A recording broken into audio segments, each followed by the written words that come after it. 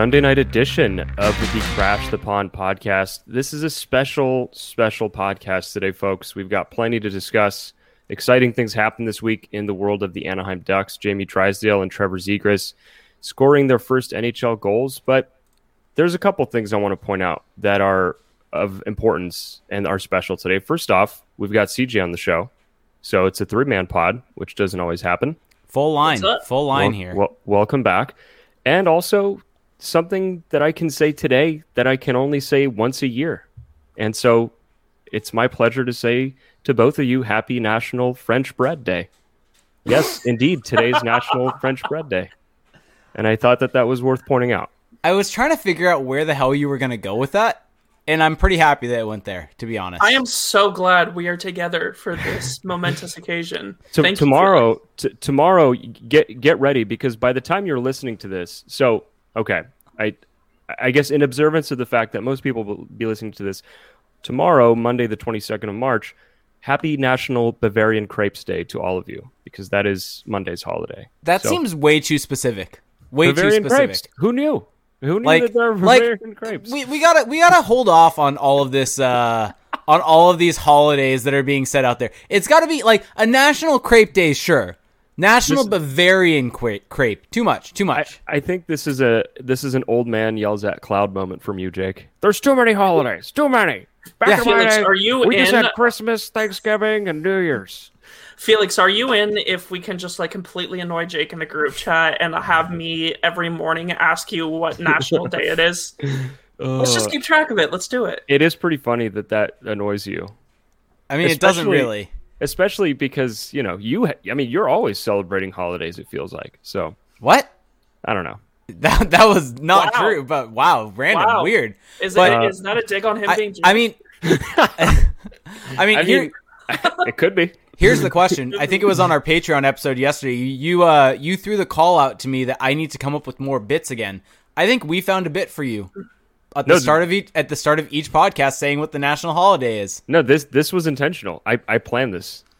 Like, this is my bit. I agree with you. Also, tomorrow is National West Virginia Day, which is West wild. Virginia. Like, why does West Virginia get a day? I mean, now I'm hoping I'm not offending anybody that listens to us in West Virginia. I don't think there are.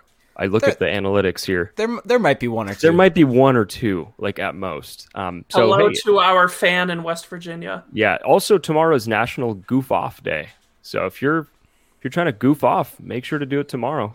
We do that every day. Don't worry, folks. We will get to Drysdale and Zegras eventually. All right. We should probably cut that short here. So I guess it's kind of hard to figure out where to start here, but I think the place that we should start for two things. One, because like Jake said before the show, it kind of leads into the Drysdale debut, and also we can just kind of get it out of the way early.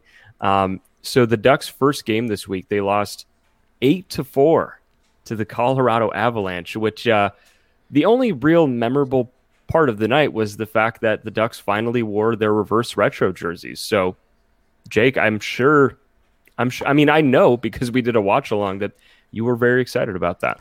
Yeah, I have to say, I don't know if I had ever been as excited for a game as I was for that one. Let me rephrase that. I don't know if I had been that excited for a Ducks game in the past, 2 or 3 years, because I just saw the warm-ups, and I mean, this may sound goofy. You were like a kid in the candy shop. I was like, I wanted to shed a tear. I did probably shed a tear, honestly, because it's just seeing those jerseys. And here's the thing.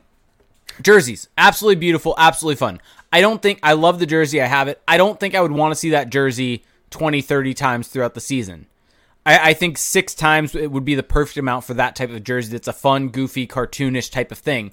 But here's the reason why I think that jersey really struck a chord with me and why it really caused that emotional reaction from me was seeing those colors. Because, I mean, we've seen those colors over the past, since 05-06. So what would that be? 15 years. Over the past 15 years, we've seen that color scheme, that exact color scheme with those pants one time. One time during the 20th anniversary season, we saw them wear that exact color scheme with those pants. And it was watching that game when I remember just how amazing those colors, the eggplant, the jade, and the white, work together. and just how much of a difference I think that makes. And it reminds me that this is the team's identity. Like, this is the foundation of the organization. And I think it's a shame that they don't kind of go to those colors more often, to be honest. And that was what hit me the most, seeing those colors on the ice. CJ, you are the resident proponent, I guess, that you are the leader of the orange and black fan club, I think. You have been the one in recent years to push back on the notion that Eggplant and Jade is better. So how was your experience with these reverse retros? So what I will say is that I no longer consider myself the leader of that movement. Wow. You're disavowing it. Interesting. Kind of backing off. Let's put it this way. I was never a super proponent of it, but I was a defender of it for a number of years. Yes, that was the word I was looking for. But honestly, I was probably in that boat. But here's the thing, though. I feel like by defending it, you kind of are a proponent, though. Like, isn't it hard to separate those two? Felix, if we want to have a half-hour philosophical discussion on the differences of those two, we will. I'm not going to do that now. Fair enough. Gaslight. Fair enough. No, I think the biggest thing for me is that as time has gone on, I've kind of almost recognized, I still don't hate the colors, but I am on board with the take that it's boring now. It's a boring set of colors. I am on Jake's side, where I'm a fan of the orange. Big surprise, I've got the orange. I do like the orange setup, but as time has gone along, and I think as we're also seeing sort of nostalgia really start to take over the market on everything. 90s nostalgia right now is huge, and you have more and more people, because millennials and the people who grew up in the 90s are now becoming the dominant consumers and purchasers, right? So it's becoming back in style. Because you have to remember, the entire reason why the Samuelis ditched that color scheme and that logo for the current stuff is that they wanted to grow up. They wanted to separate themselves. They wanted to be a grown-up hockey team. The Mighty Ducks, by the Walt Disney Company, were honestly considered to be a marketing kids scheme, really, Mickey right Mouse. by their own admission, basically. Yeah, they were a Mickey Mouse team. Mm-hmm. And if you think back in the day, a lot of the discourse among the traditional NHL people were that they didn't take the Ducks seriously because they were like, oh, they're marketing, they're a tool. That was a big criticism of them. Now that criticism no longer really exists because the nostalgia is back. We've seen what bringing out, for the 20th anniversary, this reverse retro, we've seen what that does. And I think now we're just in a different time to where the Eggplant and Jade and Teal and, the Eggplant and Jade and everything like that. Teal? Careful. Sorry, I'm not Sharks. It is not Teal. Jake will hunt I'm you down. colorblind. You know what? I'm colorblind. We're gonna. What was it? Sorry, John Aller said Aqua at the beginning. Aqua at the beginning of the broadcast, and I'm like, okay. You worked for the team when they wore Eggplant and Jade. How do you not know? I actually think officially it is Aqua, in the actual whatever brochure. The official team is wrong. We are right. That's everybody. I'm pretty sure I've heard that before somewhere. And Allers is employed by the team, so. So what I will say though is that now I think that it very much would be, I think, in the Ducks' interest to really embrace their past a lot more, because we've been seeing a lot more teams do that, not even outside of the reverse retros. The Canucks have brought back their old, flying skate blade jersey, right? We've seen the Calgary Flames do some stuff with some of their retro stuff. We've seen that through a lot of teams now. And I think you're at a point now where you can get away with it as this great branding. And I think just the main reason why it would be good to embrace that more is just the fact that it's unique. Right? The Ducks, black, orange, so many teams do that kind of thing. The Eggplant and Jade, oh man, that is so unique. Nobody else has it. I mean, that's the big thing there, is it gives them an identity. And I like the orange and black. I've never had any issues with it. My main issue is just more the jerseys that they have now, the home and away, are just they've just outlasted kind of their shelf life, I think, a little bit, or I guess they're past their expiration date. They were cool at first when they first introduced the third jersey that's now the home jersey, but it's kind of just, it's a little too funky, a little too cluttered to be a true home jersey. So I would just like them to really go back to if they made their home, their current third jersey their home, but a black version of it, a little less loud, and then you just make the orange the third still. I think that would be fine already. Just get away from the WebD as the main logo. The WebD is a secondary logo. Yeah, like the WebD logo.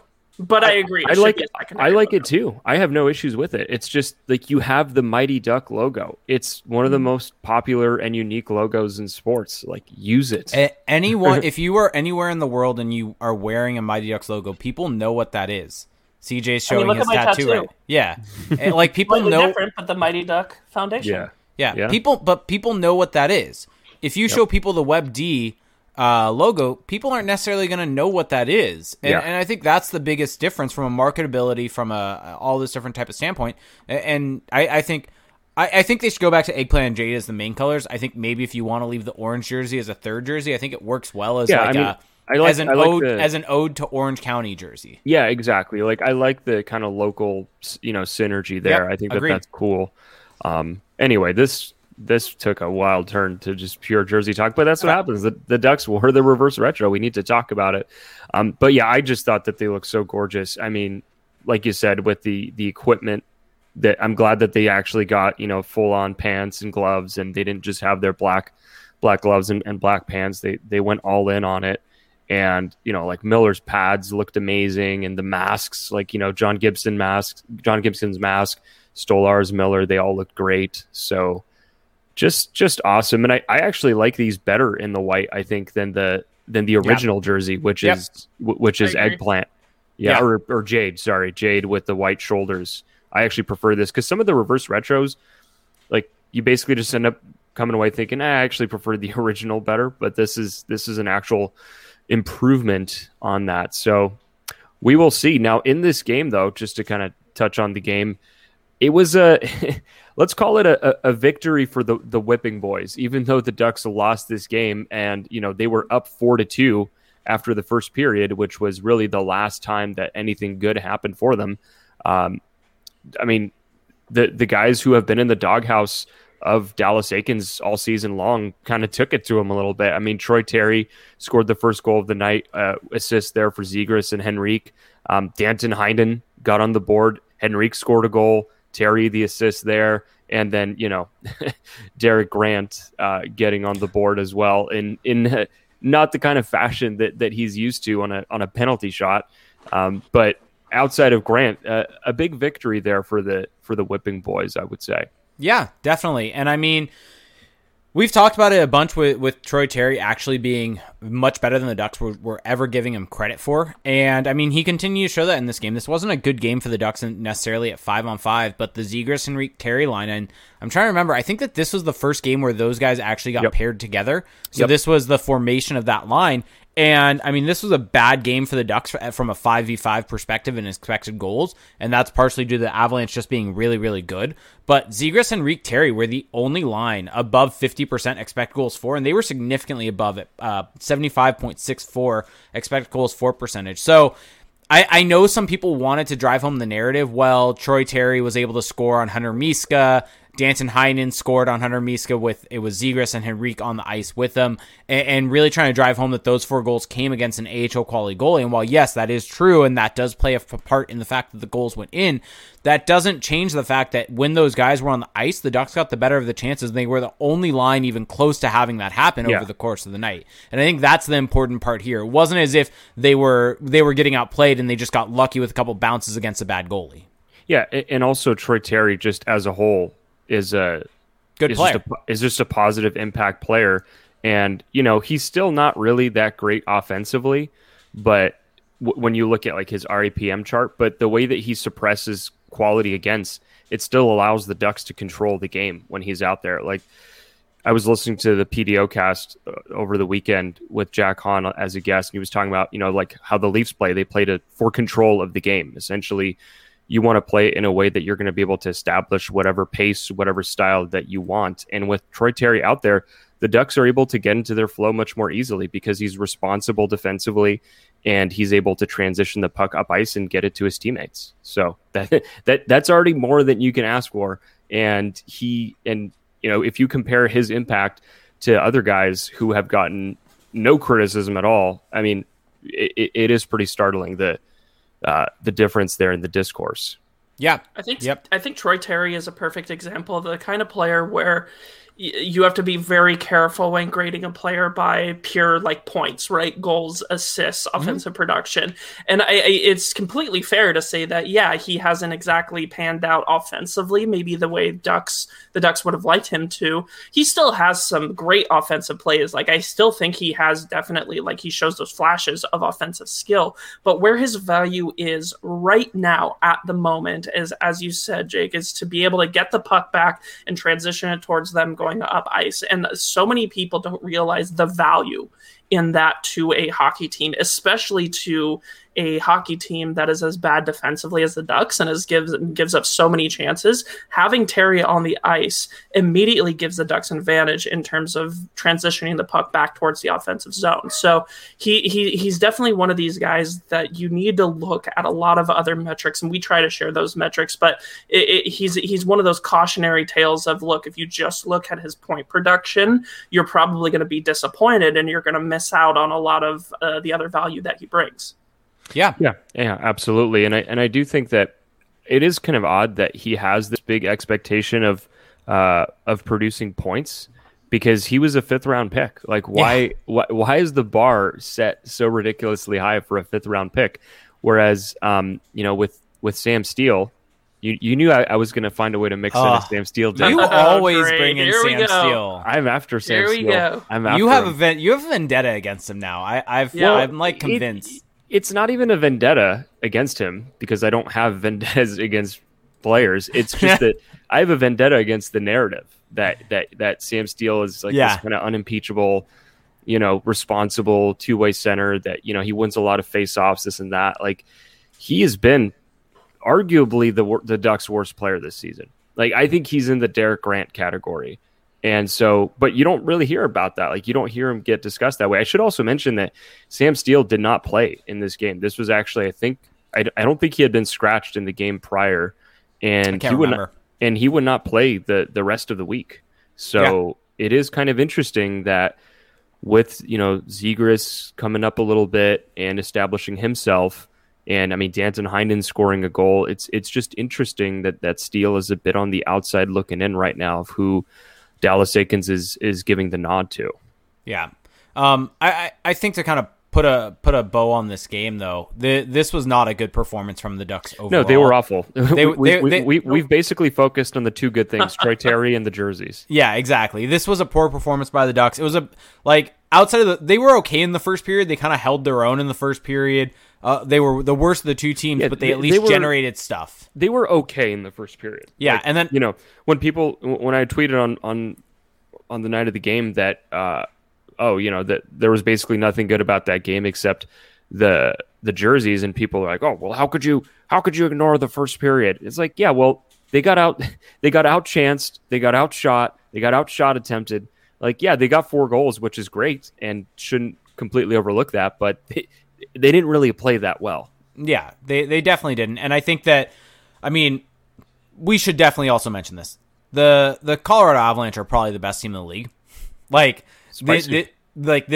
are probably the best team in the league. They're the best at 5-on-5 and expected goals for percentage. Very spicy. They're very good on the power play, very good on the penalty kill. The one kind of issue they have is potentially goaltending. And once Philip Grubauer came in, that kind of got resolved for them, because Hunter Miska is not a good goalie. And so once that happened, the Colorado Avalanche were able to take over, and this may have been a little bit of regression to the mean based upon how the Ducks were able to get results against the Avalanche earlier on in the year, when the Avalanche probably deserved a little bit more. And so overall, this game defensively was a complete and total mess for the Ducks. It was a disaster. Absolute disaster. Yep. No defenseman above 50% expected goals for percentage. The top two were Kevin Shattenkirk and Josh Mahura at 36 and 34%. Jacob Larson at 23%. Ben Hutton at 17%. Yanni Hakanpää at 14%. Cam Fowler at 18%. So nobody in the good range for the defense. And so that was a big issue. And I think that, kind of, Felix, you mentioned it at the top of this. The reason why looking at this game is somewhat important to get out of the way is that it informed what happened in the future. The Ducks were really bad defensively, and Eric Stevens even asked the question. I think to Dallas Eakins about the Larson Hutton pairing specifically, and about them not being good enough in the post game press conference. And Dallas Eakins mentioned that they hadn't been of late, and I think that really informed what happened next, which was Jamie Drysdale has been a guy was put on the taxi squad over the weekend, I believe, was when he was put on the taxi squad because or maybe it was Monday, because the Gulls were not going to be playing again until Saturday night. Well, I think he traveled with the Ducks. He traveled with the Ducks to Colorado. He was on the taxi squad. They put him on the taxi squad, I think, to practice with the team. Bob Murray had come out and said he wants to potentially get him in a game. That's the thing, is when people were saying, he's, because there was the whole thing last week about how, no, this isn't to have him play because he's just there to practice and be in meetings. And it's like, well, what's the point of all that if he's never going to play for the Ducks? Like, it was pretty clear to me that he was going to eventually play. Yeah. And, of course, I got a little backlash for saying that I didn't really fully believe that whole narrative. And here we are. So anyway. Well, remember, again, another victory for me. Remember, I say this over and over and over again, and I cannot stress this enough. Approximately, or I would say at least 50% of things that come out of a general manager's mouth are complete horseshit. Yeah. Live by that rule and you'll never be disappointed. Yeah. Well, it's just like, yes, that can be true, but that, like, what he said wasn't untrue. It's just, it didn't make sense. It's not even that it didn't make sense. It was just only partially part of the picture. Yeah, like complete. If he got hit in the face and they wanted him to practice with the Ducks as a result to put on weight, he got hit in the face with the puck, and they want basically lost weight. He had to put weight. It's like, no, you want him to play for you. Like, just say it. Yeah. Like, it's okay to just say it. I mean, he did get sent back down after that, and then played some games for the Gulls, and then got called back up. But you're correct. He was called up and the specific wording I think Eric Stevens had was that he was practicing with the team and taking full part in meetings. Yeah, okay, so I remember this. I remember having an issue with all this narrative, and you even agreeing with them. What? And saying that I was wrong, that they weren't grooming him. Didn't I put out a tweet that you agree? I'm pretty sure I put. So here was my logic on that. I think he got hit in the face, and I think that there was an injury there. Maybe he lost weight. And so that may have been the initial reason they called him up. So the night that report came out, I was still adamant that they want him to play, regardless of all of this. And you were a bit more on the side of, well, it could just be that's how they're going about it. Yeah, I think that's fair. Which I'm not trying to put you on blast, although I kind of am. Yeah, you 100% are. I'm sitting over here eating popcorn while you two go at it right now. I mean, this is per usual for us. Well, this. It's just that we are so deep into the minutia of this team that these are like the big issues that we debate over. Like what the reason for a call-up was. Anyway. Yeah. But regardless, Jamie Drysdale was on the taxi squad, and it came out, I think it was on Wednesday or Thursday. I can't remember which day it came out that he was going to be getting into the game. I think it was on Thursday. Dallas Eakins had mentioned at the mid-game or the pre-game press conference that Jamie Drysdale was going to be in the game. So I think he got called up that night, the night after the loss to Colorado. Yeah, he did. Like that was the report after the fact. But yeah, so I mean, let's just talk about that game. I mean, because that was, to me, even though the Ducks, I don't think played this fantastic kind of complete effort of a game. There were some bumps in the road.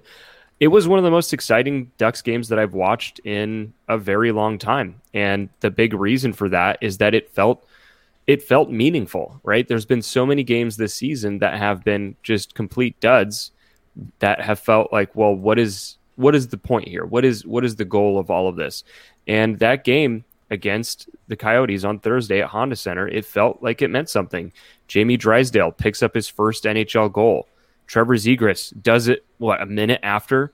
And it felt like, okay, the future is here. The next wave of Ducks have arrived. And, whether or not they'll, like, for example, with Drysdale, whether or not they'll stick around the rest of this season, it doesn't even matter. It's the fact that these guys who they are pinning their future hopes on are here and they're contributing, and that's exciting. Yeah, it's 100% exciting, and I think also, what was it? Ryan Getzlaf had his 700th assist in that game. Yep. Was it Ryan Miller Miller passed Hasek on the all-time wins Yeah, list. and so, I mean, those I think are a little bit on the back burner in terms of a lot of fans' viewpoints. But I mean, still, yeah. This felt like the most meaningful Ducks game in a long time. And I think we were talking, you, me, and CJ were talking in our chat afterwards a little bit, and I think you said it that I was kind of like buzzing, like I was high off of that. Yeah, game. you were. Yeah, you really were. And I think I was. You were texting me until like midnight about just factoids about the game. Because I went back and watched different things about it because there were so many different like things in that game that I think were so fun to watch, specifically when it comes to Zegras and Drysdale. And here was the thing. I don't really know what I expected out of Jamie Drysdale coming into this because at the end of the day, to temper expectations, but he's 18 years old. And 18-year-old defensemen don't make the jump to the NHL and look good that often. Like, even the guys that make the jump right away don't always look great in their initial performance. Mm-hmm. Jamie Drysdale looked exactly like he belonged in the NHL. He looked how he looked in junior. Yeah. Like he looked like he was playing in junior. He was in a good way. Like, this is not trying to be over the top or anything like that, but he was the best hyperbolic. But he was the best defenseman on the Ducks on Thursday night. Like there's a statistical case to be made there. Yeah. Yeah.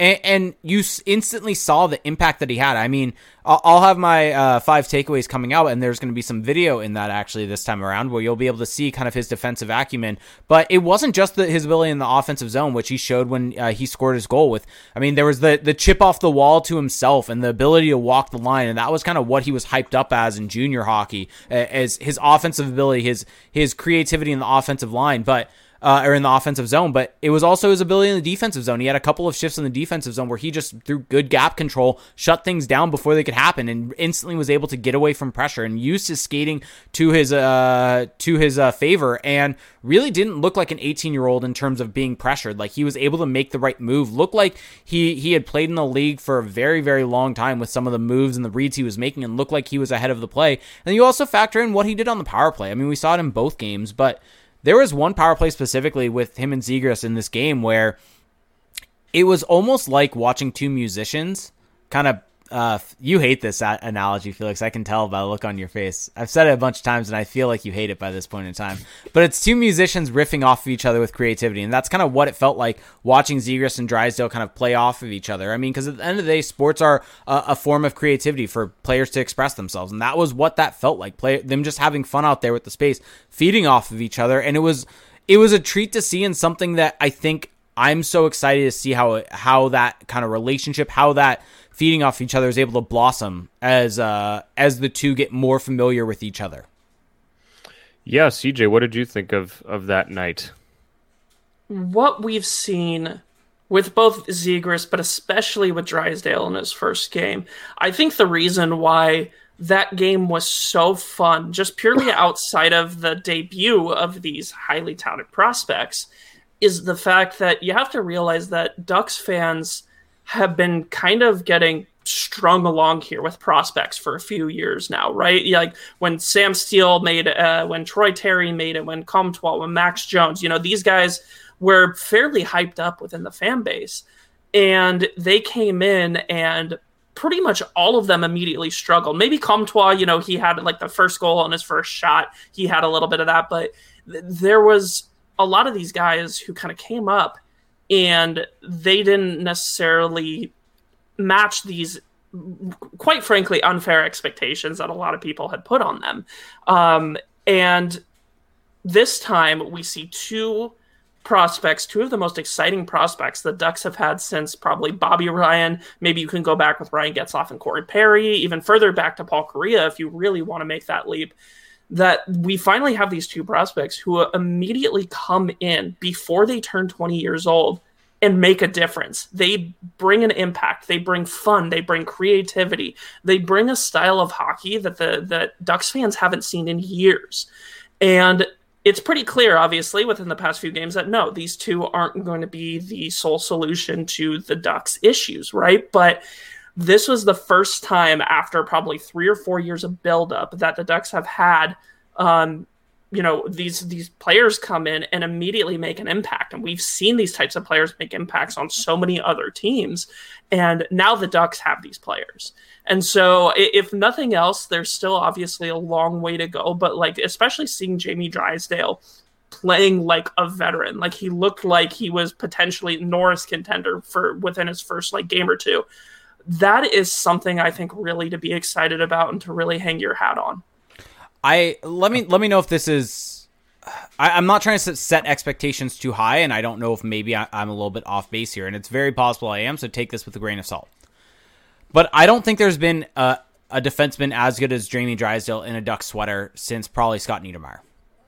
With the amount of skill that he has, both offensively and defensively, since Scott Niedermayer. I gotta pull the sample size card out. No, I agree. I agree.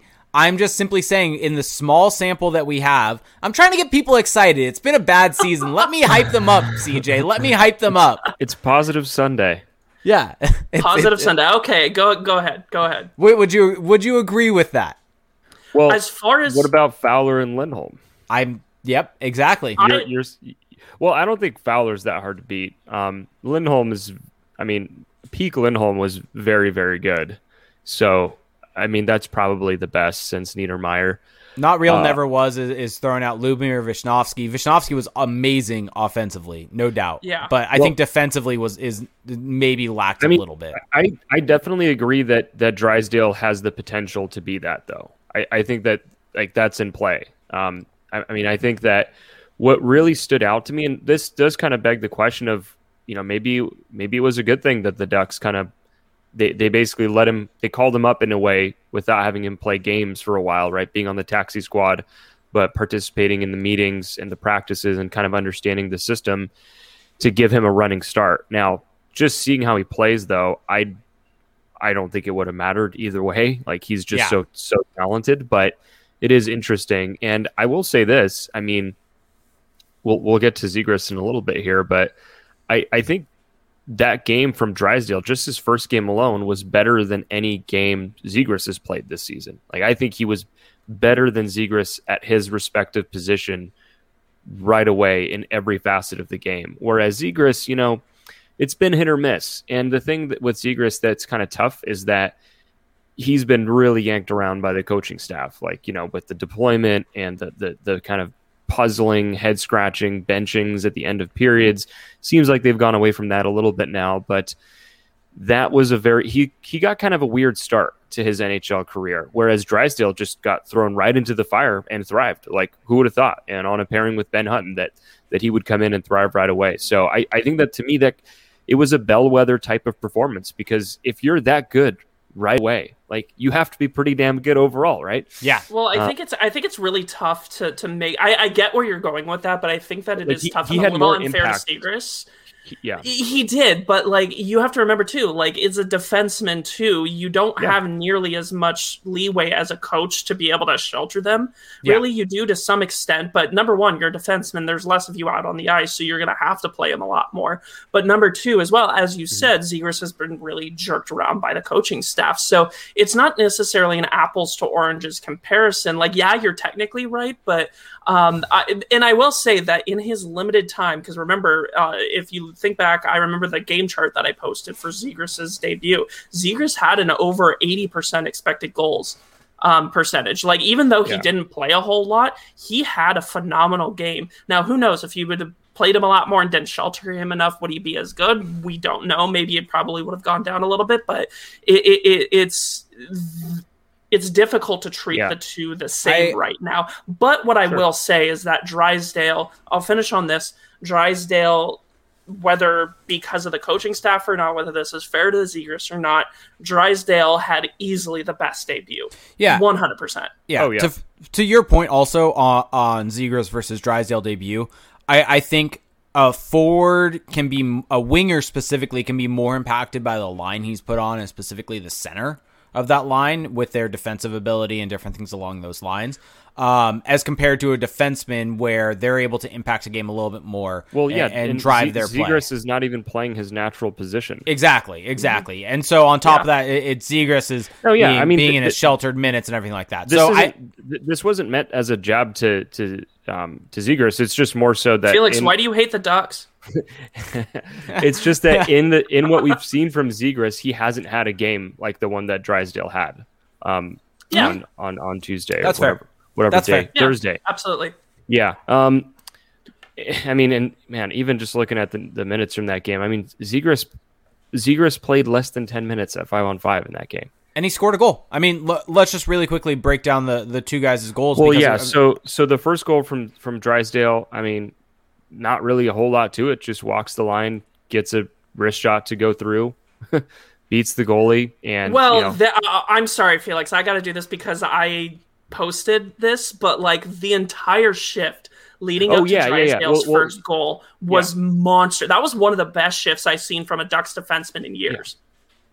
Yeah, no, his that overall shift was great. Like just in the power play and the passing and the way that he was helping maintain possession, like that's why I think he's just been more impactful already than Zegras, is because of the way he affects the game in those plays, right? Not just scoring type plays. Because the goal itself was kind of pretty standard, but it was still a nice shot to go through. But really, the first goal that stood out the most of the two has to be Trevor Zegras, though.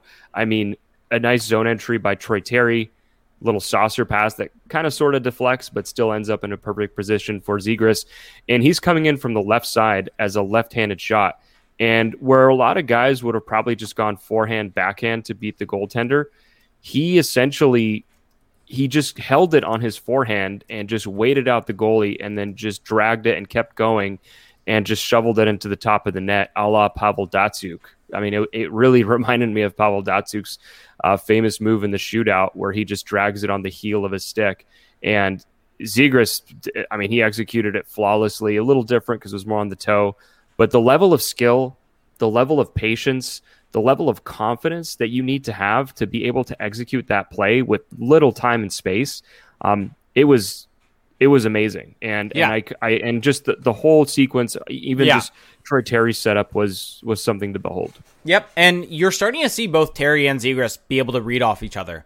And read off each other and also read off of Adam Henrique. And, I mean, it's shocking. Put two highly skilled players with a guy who's able to shoot the puck pretty well, and you're going to find success. It's almost as if this coaching thing and line composition isn't worth overthinking too much and just put some guys together that are good together. That could be good. Well, no, Troy Terry even said it in the Colorado game. He's like, I really like playing with with Adam Henrique. For the love of God, leave me on this line. Put good players together.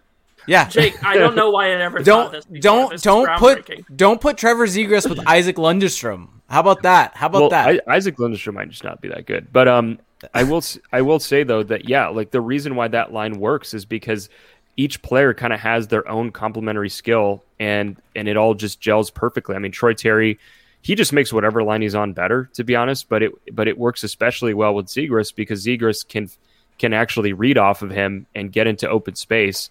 And Terry will do the same for him. And then Henrique is just good at finding those soft areas and getting shots off. So it is pretty funny that the Ducks' best line in the last two games is the line comprised of guys that have either been the whipping boys of the coaching staff or, in Zegras' case, have just not been given a fair shake minutes-wise. Yeah, shocking. Almost as if this coaching staff is absolutely clueless.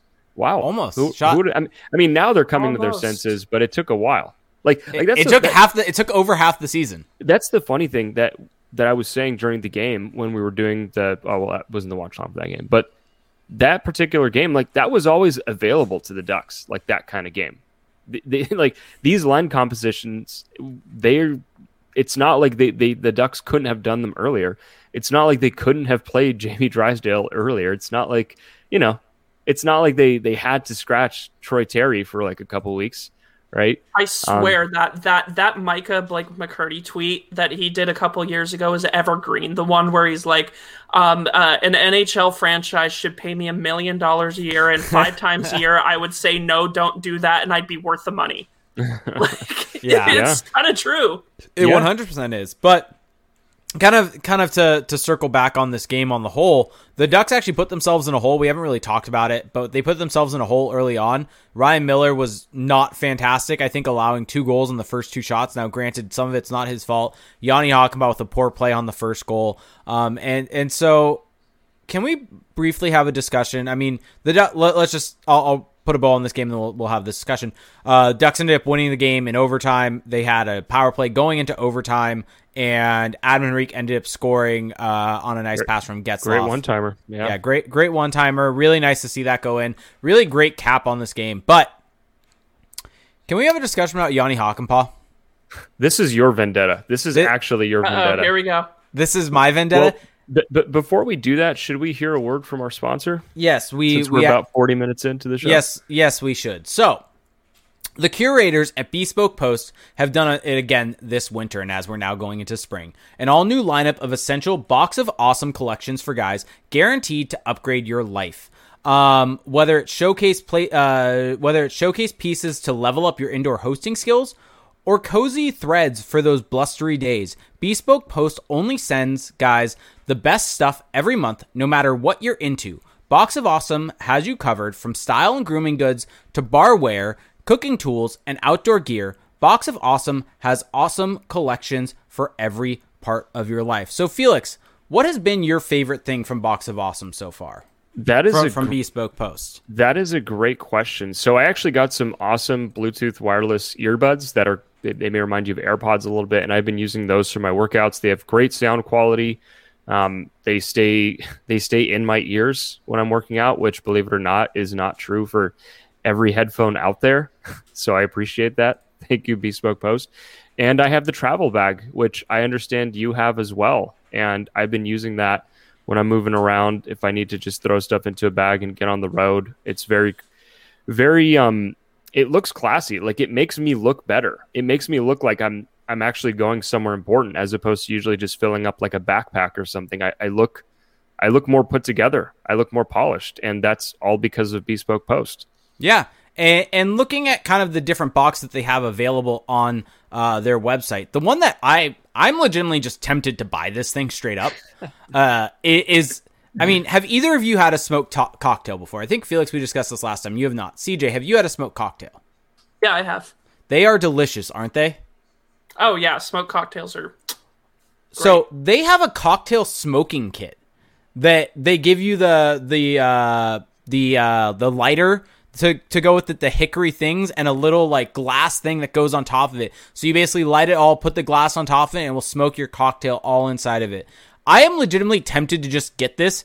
They're not doing anything to make me say this. This is just something I want to get. But so to get started, though, everyone, take the quiz at boxofawesome.com. Your answers will help them pick the right box of awesome for you. They release new boxes every month across a ton of different categories. It's free to sign up, and you can skip a month or cancel anytime. Each box costs only $45 but has over $70 worth of gear inside. So you can get 20% off your first monthly box when you sign up at boxofawesome.com and enter the code CTP at checkout.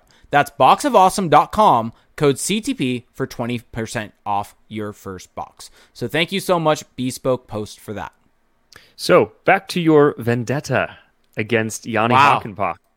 Just going right back at it. Yeah, we're not wasting any time here. All right. I will say this just before you go. I want to give the people the facts, because I feel like you're going to give your view, which we don't know how factual it'll be. I just want to point out that Yanni Hakanpää has the only thing he's really been good at this season has been suppressing shot quality against and shot volume against, but he's a complete drag on this team's offensive production generation when he's out there, to the point where it kind of just negates any sort of defensive upside that he brings. So that is at least my view. That's the statistical view. And I also feel like those defensive gifts that he has, that upside that he's shown, has kind of been fading recently as well. And ding, ding, there it is. Go ahead, CJ. Yeah, I was defending Hakanpää a little bit a couple weeks ago. You were. I believe. Hold on. Did Felix bring receipts? I'm feeling petty today. Oh boy, you are the one you're going who to misrepresent what I'm saying. I feel it. No, I always represent fairly.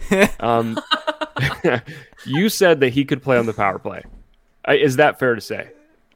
I said that he could probably play on the second unit power play. So in essence, you're saying he can play on the power play. That's what that means. 2 weeks ago, yeah. I don't believe that anymore. Okay. We've shamed you out of that take. Yes. Yeah, it was all you. I'm pretty sure we shamed... I don't watch the games. I'm just on my laptop looking at spreadsheets all day. I'm pretty sure we shamed you out of that pretty quickly, actually, CJ. No, okay. It's because you were trying to defend another podcast who said that. I think that's you were being kind. Yeah, exactly. You were being the great person that you are. That's what it was. Let's put it this way: the power play take was defending a little bit. Now, Hakanpää belonging in the NHL, I was serious about that, and at one point he was leading the Ducks in goals above replacement. Right now, he was never great offensively, but like up until 2 weeks ago, he was about break-even replacement level offensively and solid defensively, which led to his pretty good numbers. The last 2 weeks, though, have been awful for Hakanpää, and I feel for him. I want him to succeed. I think a lot of people want him to succeed. He's a guy who hasn't been in the broadcast, definitely. The Ducks broadcast. Oh my God, Yanni Hakanpää fan club over there. You'd think he's the next Pronger. So you'd think he was like the Finnish Pronger, according to the broadcast. The thing is that narrative is coming from the Ducks, which gets parroted by the broadcast. So. Exactly. And so I think that Hakanpää just had a really, really rough 2 weeks. I don't think anybody's really surprised on that, but I think it is at a point now where if you do have a Lindholm or a Manson come back, well, Lindholm's not coming back anytime soon, but Manson reportedly will be coming back here fairly shortly. He's got to be the odd man out, even amongst Larson. I know Larson... We've talked about him, and I know you guys have talked about him to death, but Hakanpää, I think it's time to kind of move on from that. Well, no, hold on. Again, I'm gonna have to interject here. I like how this was my vendetta, and I haven't actually said a word about Hakanpää yet. We're blocking you. I'm coming on. I'm cutting you off. We're basically just filibustering so that Jake will never actually get to say. We're gonna get to an hour, and Jake will still not have said. You were the one who claimed vendetta and are not letting. I just want to say, before you go, I just want to say that I would still keep Hakanpää in the lineup over Larson. Yeah, okay. The only thing with Larson is he's left-handed, so the main it doesn't matter. A right-handed, like anyone would be better than Jacob Lahr. Remember, playing the side is overrated.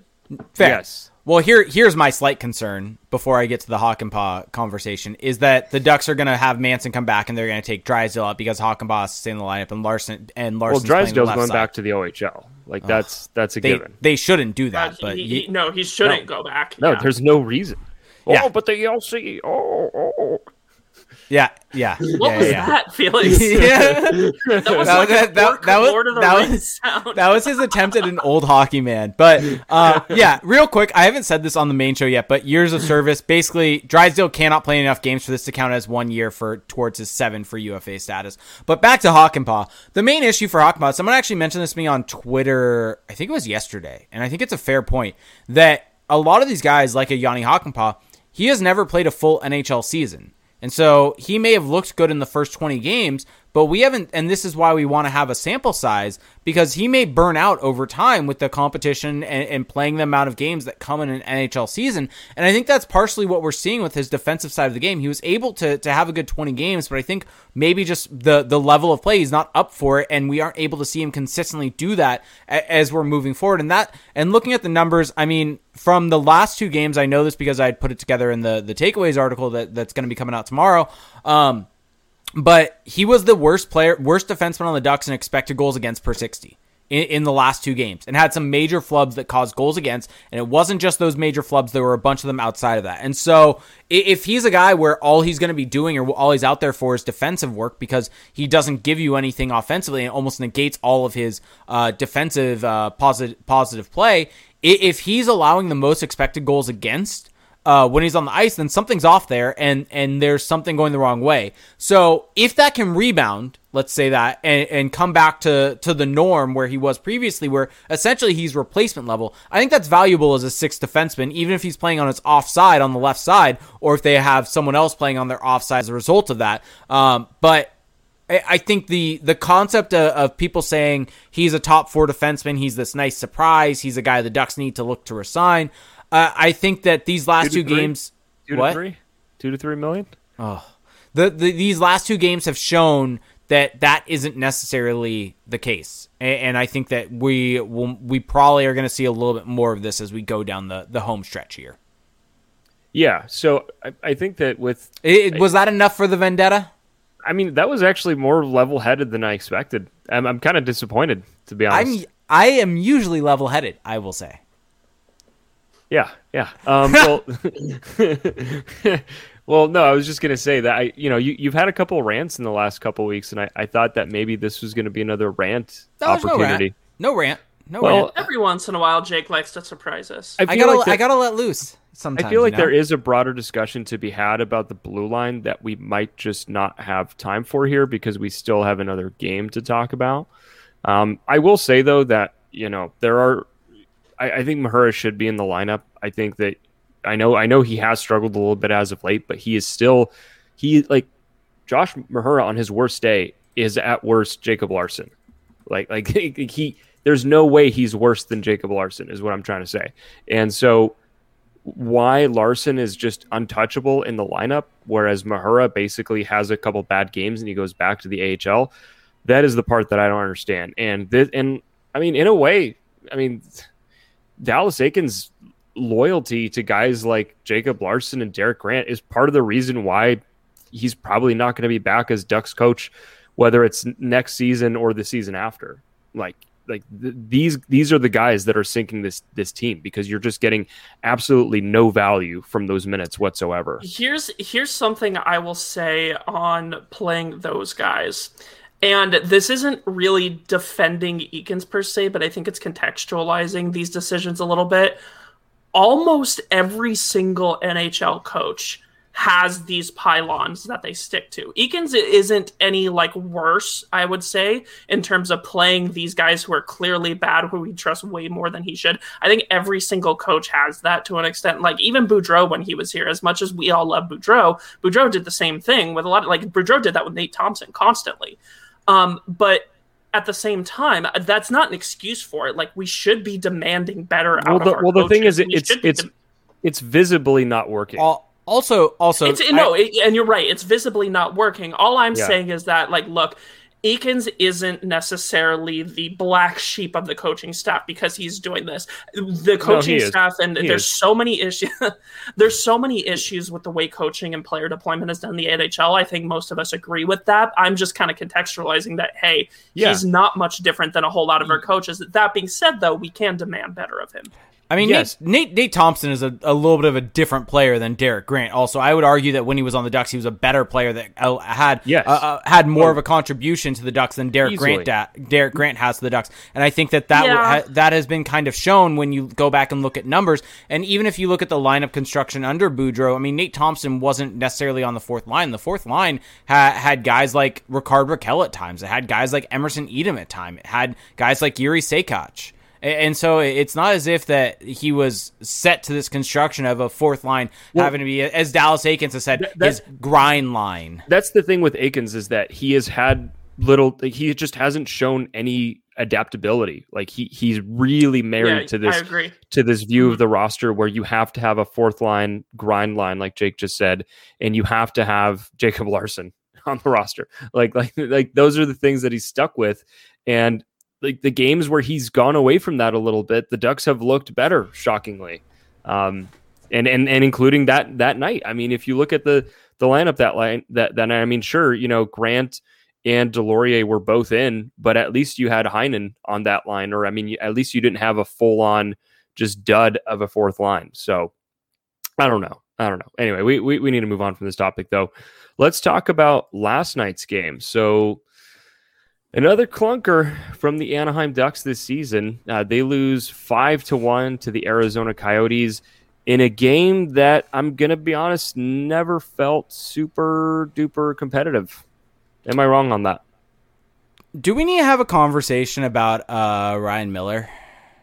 Well, so that is the thing I do want to mention is I think that the Ducks didn't start that terribly. I mean, and again, this is all contextual, right? This is all in the grading them on their own curve, which is not a good one. They didn't get that handily outplayed. They were outchanced, but it was 3-2.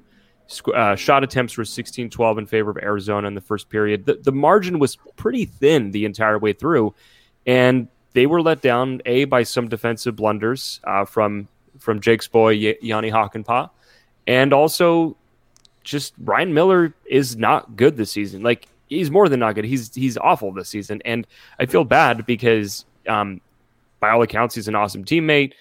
He's been a great goalie his entire career. There's an argument for the Hall of Fame there, but he's just objectively been not good this season, and that is concerning. Yeah, and I think we're really at the point here where, given last season, I think I was totally for the decision to sign him for one more year, especially given the Ducks' backup goalie situation. You had Stolarz, who has had, not great success up at the NHL and hadn't even been consistent up there. And while you're in a transitionary period, maybe you'd want Miller to go on one more time. But I think it's pretty clear that he's hit the age wall. I think it's pretty clear that he no longer really has it in him to play at an NHL level anymore. I think he's great in the room and he brings other benefits that way, but on the ice, he is no longer even a break-even value effect on the Ducks. It's pretty clear that this probably has to be it for him. Well, the weird thing is that I don't even understand what happened, because you could say, yeah, it's because of age, but Ryan Miller's been really good throughout his 30s. Like it's not as if there was like a buildup to this. Now, he was declining. Like, he has declined a little bit in the last couple of seasons, but he's never just been flat out awful. And so this is kind of a new thing. And, goalies don't really age. Like, goalie aging is weird. It's not really comparable to skater aging, because you can't point to like, oh, the guy got slower, or he can't keep up with the pace of the game. Like with Miller, I have a random take that maybe doesn't make any sense, but I think part of what's plaguing him this season is I think he's changed something in his style. Like he looks a lot more like he's really aggressive. He comes out really far, and he looks off his angle like all the time on straight on shots. And I also think he's gotten a smaller chest protector. Like, maybe it's just me, but he looks smaller in the net. Like, if you compare pictures of him from this year to previous years, he used to look bigger. Like, I'm pretty sure he has a new chest protector. I don't know to what degree Felix, what if he's in the it. best shape of his life, though? Well, yeah, they always are, But I think whatever changes he made to his equipment, like, I actually think he should go back to what he had before. And this stuff matters for goalies, by the way. We should mention, we haven't mentioned this yet actually on the show, John Gibson was put on IR. This week going into the Colorado game. Anthony Stolarz was called up on emergency conditions, which led to me kind of realizing the fact that John Gibson was probably hurt, and so he was put on IR. Yeah, which is awesome, right? It's not as if it was avoidable at all to just run John Gibson into the ground yet again, was it? It's definitely not advisable. Yeah, it's so funny. Well, not funny. It's actually sad. It makes me want to cry. I don't know why I said that. Bob Murray, a couple of years ago, after what was it? I think it was after Carlisle got fired and Murray took over behind the bench. The exit interviews on the season. Bob Murray made the quote, "Good goaltending covers up a lot of the crap," right? And he's absolutely right. But when he tells the fan base that, and this again goes back to my whole thing of 50% of the things that come out of a general manager's mouth are lies, that they clearly either don't care or they don't have a plan to try and limit Gibson's workload, to try and round things out better, to try and make it so that they're not necessarily giving him a horrible workload. And I think part of that comes to the fact that Murray, I think, rightfully understands that goaltending is the biggest strength of this team, that John Gibson is probably the best player on this team, even if he hasn't been as good as he was a couple years ago. but at the same time, like he's so obsessed with trying to win, with trying to be competitive, that he has no choice but to go back on his word and basically ride Gibson into the ground, and he's backed himself into a corner. Well, that's what I don't understand, though, is that, okay, yes, you want to win, but part of what allows you to win is a rested and healthy John Gibson, right? Like, you saw how great and out of this world good John Gibson was to start the year, and part of that was because he had a year off. He had almost an entire year off to just, heal, work some things out, right? Like, and so that's him at his very best. And wouldn't you want to have that John Gibson all the time? And so I'm just wondering, and to your point about there not being a plan, I think that's a great point, because who's calling the shots here? Like, is it John Gibson who just so desperately wants to play every game and no one is able to tell him no? Is it Dallas Eakins who, doesn't have a plan there, or is just unwilling to play Ryan Miller? Is it just Bob Murray? Who is to blame here? I am very curious, because we don't really know, right? There's not a way of knowing who's calling that shot, but it's just frustrating because John Gibson is this team's premium asset, and if you can't find a way to maximize him in his prime, then you're doing your team a disservice. I mean, look, every team around the league, I mean, I think that you are seeing a shift to tandems, and you are seeing a shift to finding ways to keep a starting goalie as fresh as possible. And look, I don't know. I mean, I know that people are really high on Sudarshan Maharaj, but I think they either need a new goalie coach or they need additional goalie coaches, because whatever he's coaching up these guys, like Miller has fallen off a cliff. And Gibson kind of fell off a cliff before he got hurt. So I think that there has to be a new voice there as well. Potentially.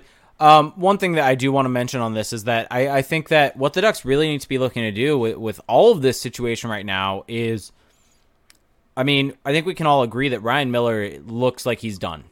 Like, if not midway through this season, then he's done after this season. I hate to say that he's done, because he was good as of a year ago.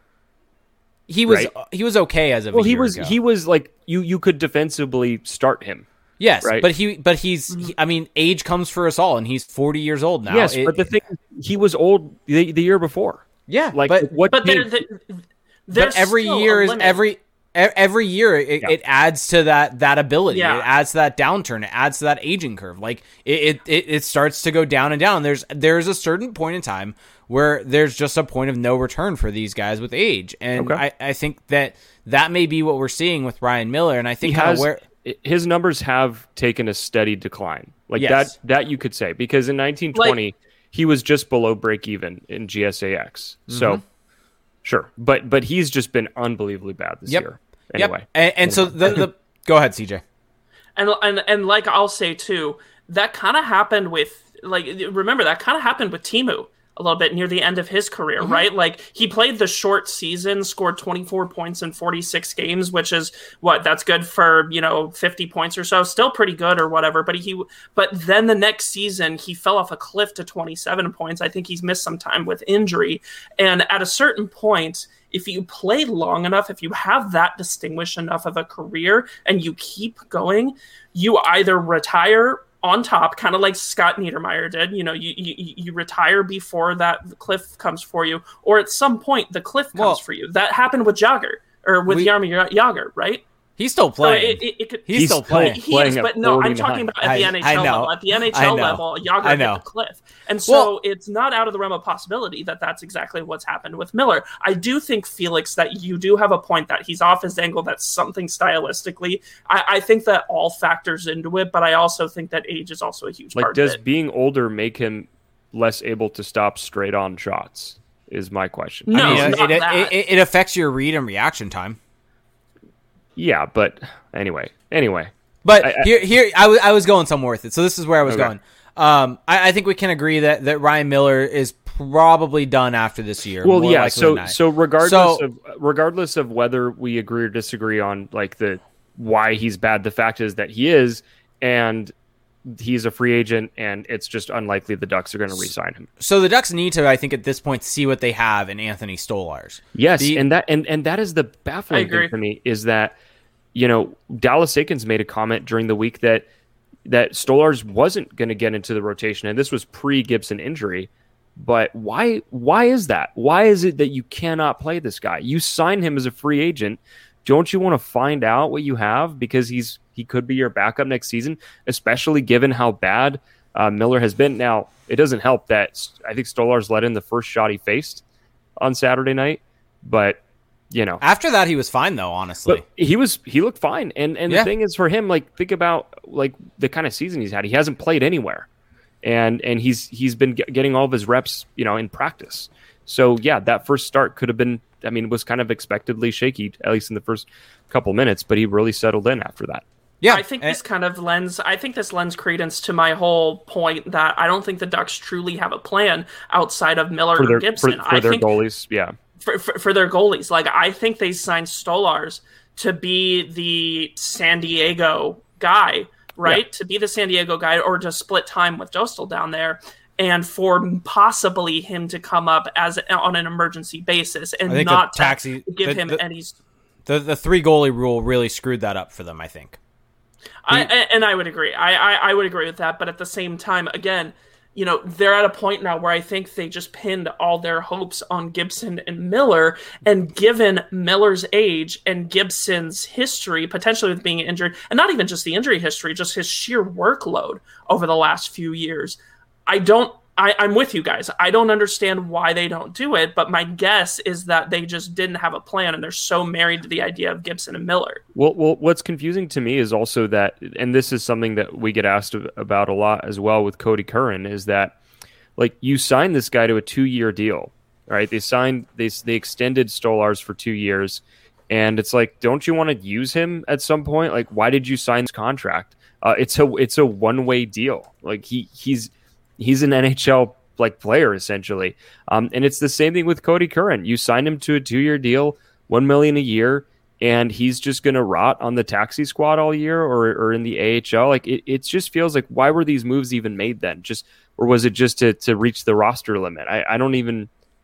Yeah, I don't totally get it, and I think that maybe these moves were just made kind of because of COVID and with the weird season, and you want to have as many bodies as possible, this and that, but.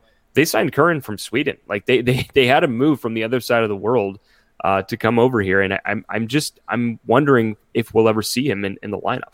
Yeah, and that's the thing. Like he was the SHL MVP. Like it wasn't even some like scrub from the SHL. It was a star. Like when they signed him, I figured he was probably going to play a little bit in the AHL and then work his way up to the NHL because that felt like the trajectory. And look, we have no idea how good he is at this point, and I'm not saying that he will be good. I'm not like this.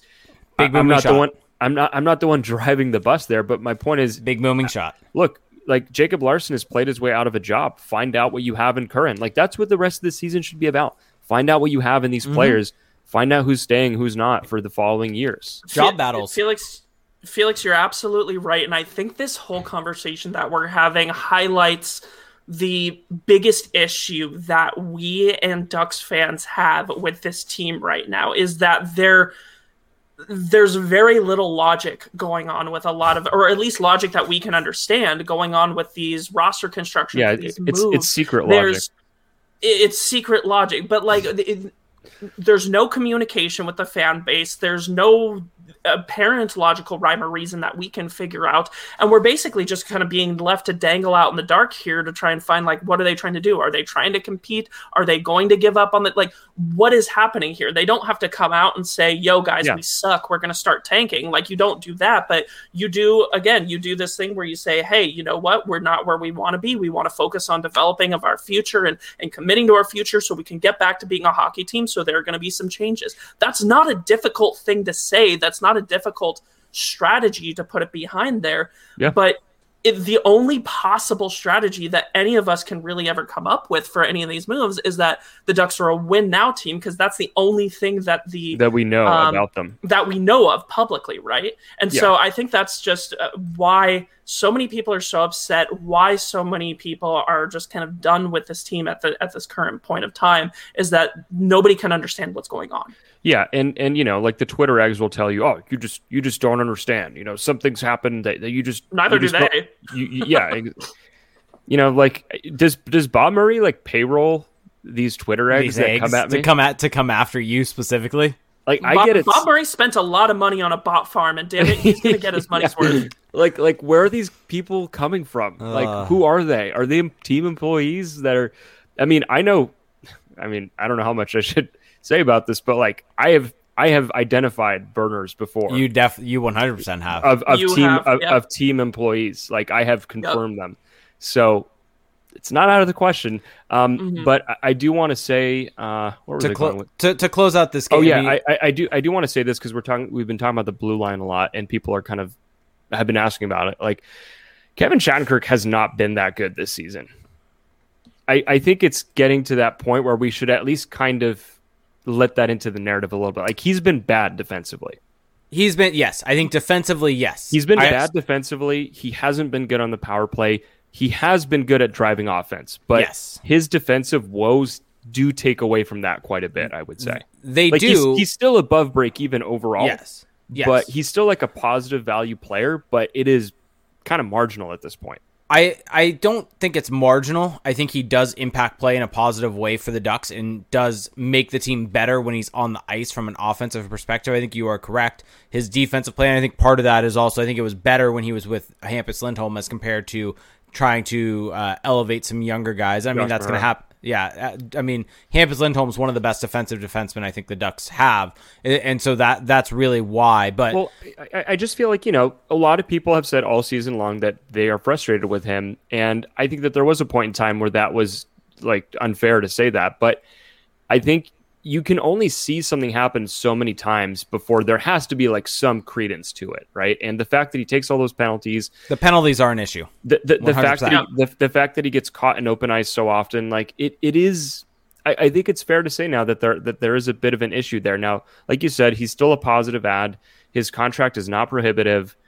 He's not this albatross, but I think we have to be honest here with how he's played. No, that's fair. And I think if you want to criticize him defensively, I think for sure there are issues there. I think my only kind of pushback to you on that is I think some of the narrative about him is I think a bit overblown with him being this awful ad and the worst player on the team. And the fact that there's people saying that he should be put on the taxi squad. I mean, to me personally, he's been better for the Ducks overall than Jani Hakanpää has. But that's a low bar. Fair. Hakanpää's a DH. But I think kind of how you're discussing Kevin Shattenkirk is in a way. Maybe I'm underselling how good he's been offensively. Yes. Because it also depends where you look. Because like some models will be much higher on him offensively than others will. Like if you compare evolving hockey to top-down hockey, top-down is a lot higher on him than evolving hockey is from evolving hockey doesn't necessarily negate out shooting as part of it. So if there's a negative shooting impact on him, that is involved in the even strength offense. The top-down does correct for shooting more, and I think that he does look a lot better when you factor that in. Yeah, but he's still bad defensively in both. And just because I have it up here, I do have the GAR tables, the goals above replacement tables on Evolving Hockey right now. Kevin Shattenkirk currently ranks 9th on the Ducks in total GAR with 0.6 goals above replacement. So he's not much better than replacement, but he is positive. And it's actually kind of funny looking at this stuff. Like he's got it easily the best part of his whole GAR component is the even strength offensive component, but he's actually not that great. It's only 1.5 goals above replacement on the even strength offense. So he's been solid offensively, but nothing really spectacular. But I do think Evolving Hockey does underrate him a little bit offensively. I would agree with that. Yeah, I would agree. But So anything else on last night's game? Because that's what we were talking about. We should talk about the goal because the goal is a really, really nice play for the Ducks. Troy Terry is very good. Troy Terry with a absolutely fantastic defensive play in his own zone to stick lift the Coyotes player, get the puck, move it up the ice, pass it up to I believe it was Cam Fowler who dished it to Trevor Zegras, who is able to make a fantastic little backhand feed to Troy Terry, who's able to feed it across the net, and Adam Henrique is going to bury it. So just a really nice transition play, and I think it highlights a lot of kind of the way the Ducks should be looking to play. I mean, it was highlighting essentially being this more transition style of team, especially with those three on the ice. I mean, that's where Zegras and Terry thrive, and Terry started the whole thing, and it showed how you can be good defensively. I mean, we talked about this in our text messages, but how you can be good defensively without necessarily being a big physical guy.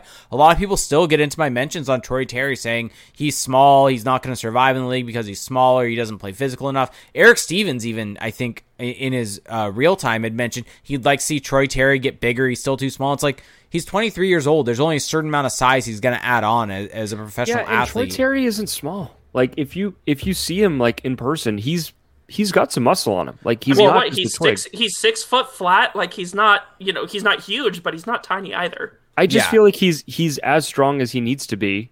And yeah, sure, he could benefit from being a little stronger, but I think he's really good at defending.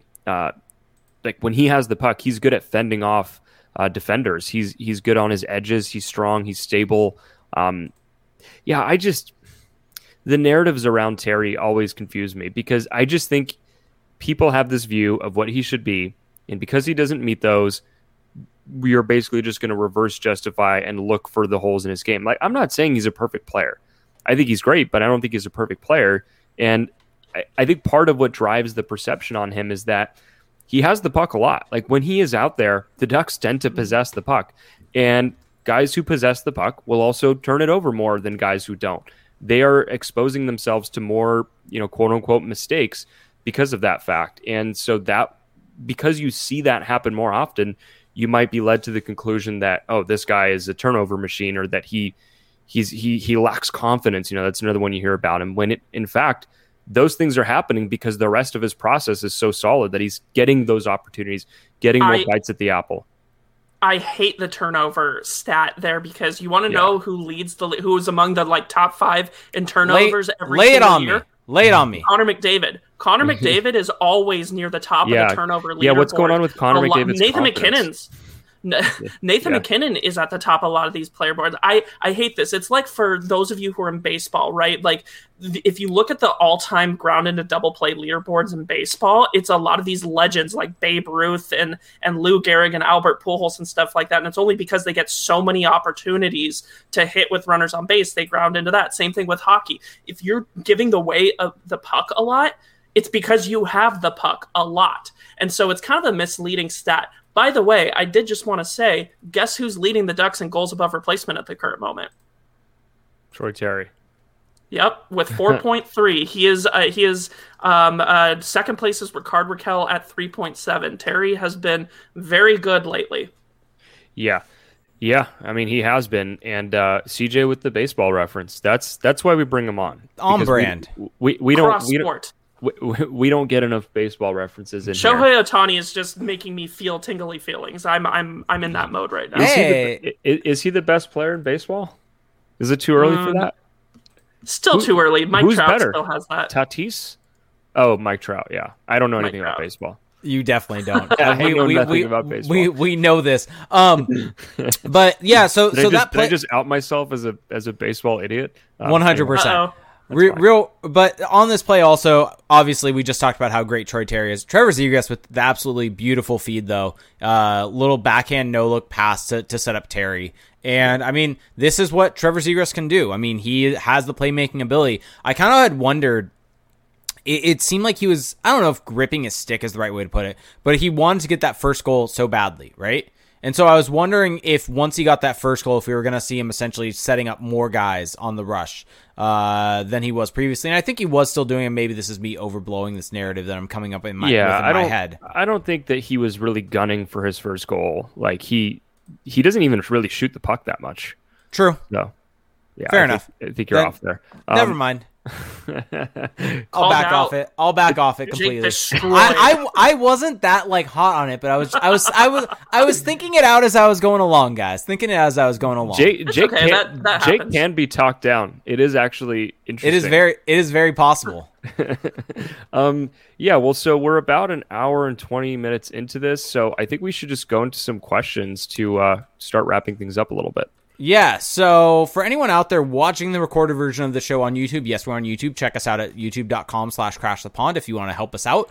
One thing we're trying to do more is get more subscribers on YouTube. I see all the views, and I see that we have more viewers than we do have subscribers on YouTube. So if you're watching the show and enjoy it there, hit that subscribe button, hit that bell if you want to get notified when the videos go up. They'll go up the night of, after we are done recording this on Twitch. And then obviously your favorite podcast services. But the real fun thing is our Twitch stream. We do it live each and every Sunday at 8 p.m. and do Twitch at twitch.tv/crashthepond. And if you want to help support the show in a way that is completely free if you have Amazon Prime, or if you don't, you can still support the show by subscribing. Just like Literate Gal, our good friend Bonnie did, resubbed for 30 months in a row. Yes. Shouts to Bonnie. Bonnie, you're the MVP. Fist pump for Bonnie. And then also ODog81 had subscribed also, and this is their first time subscribing, so thank you so much. And yes, you do have to hit that subscribe button after 30 days to stay subscribed. And there is another perk now of subscribing to us on Twitch. Oh, we'll do some Twitch Call of Duty stream. CJ will be joining us soon.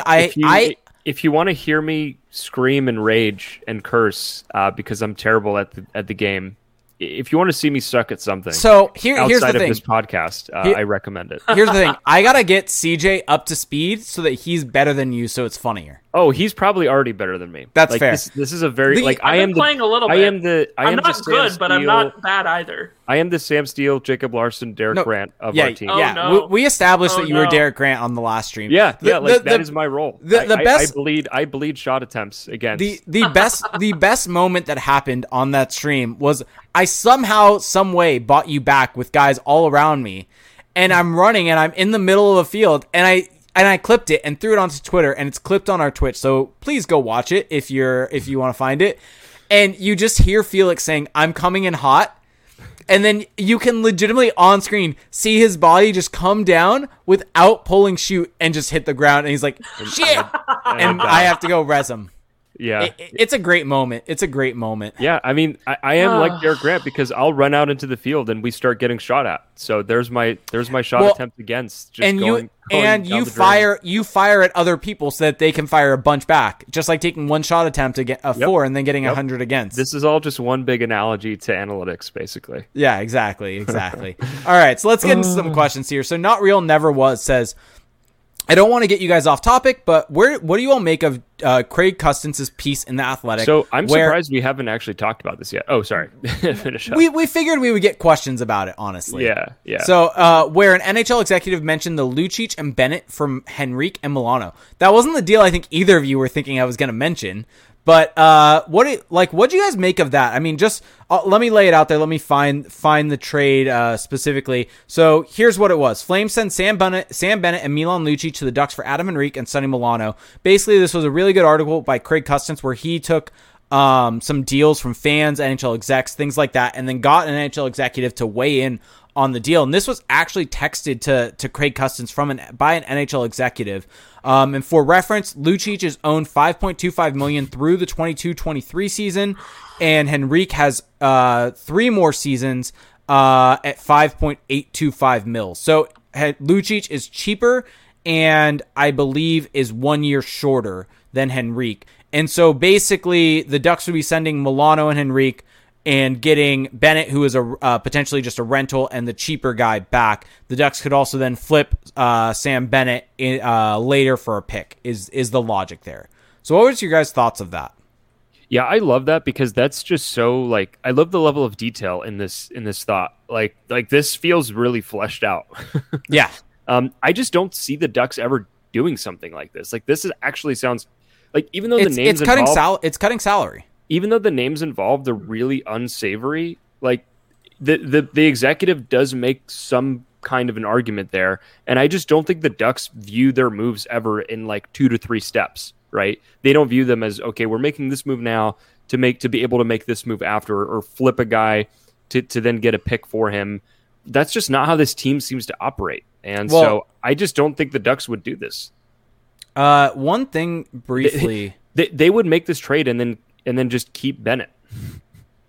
Yeah, probably. There's no way they flip Bennett. Yeah, like that's the funny thing about this. And like with Sonny Milano, I just wouldn't want to include him in that deal because like right now he is dealing with a pretty bad head injury, but he's still a guy with potential, and I think giving up on him I guess in a way if you turn, so this would be Andrew Cogliano for Devin Shore for Sonny Milano, and if you then use Milano to get Bennett, who gets you a first round or like a second round pick, let's just say you're able to get a second for Bennett. So Cogliano for a second is essentially the final outcome there, which wouldn't be terrible.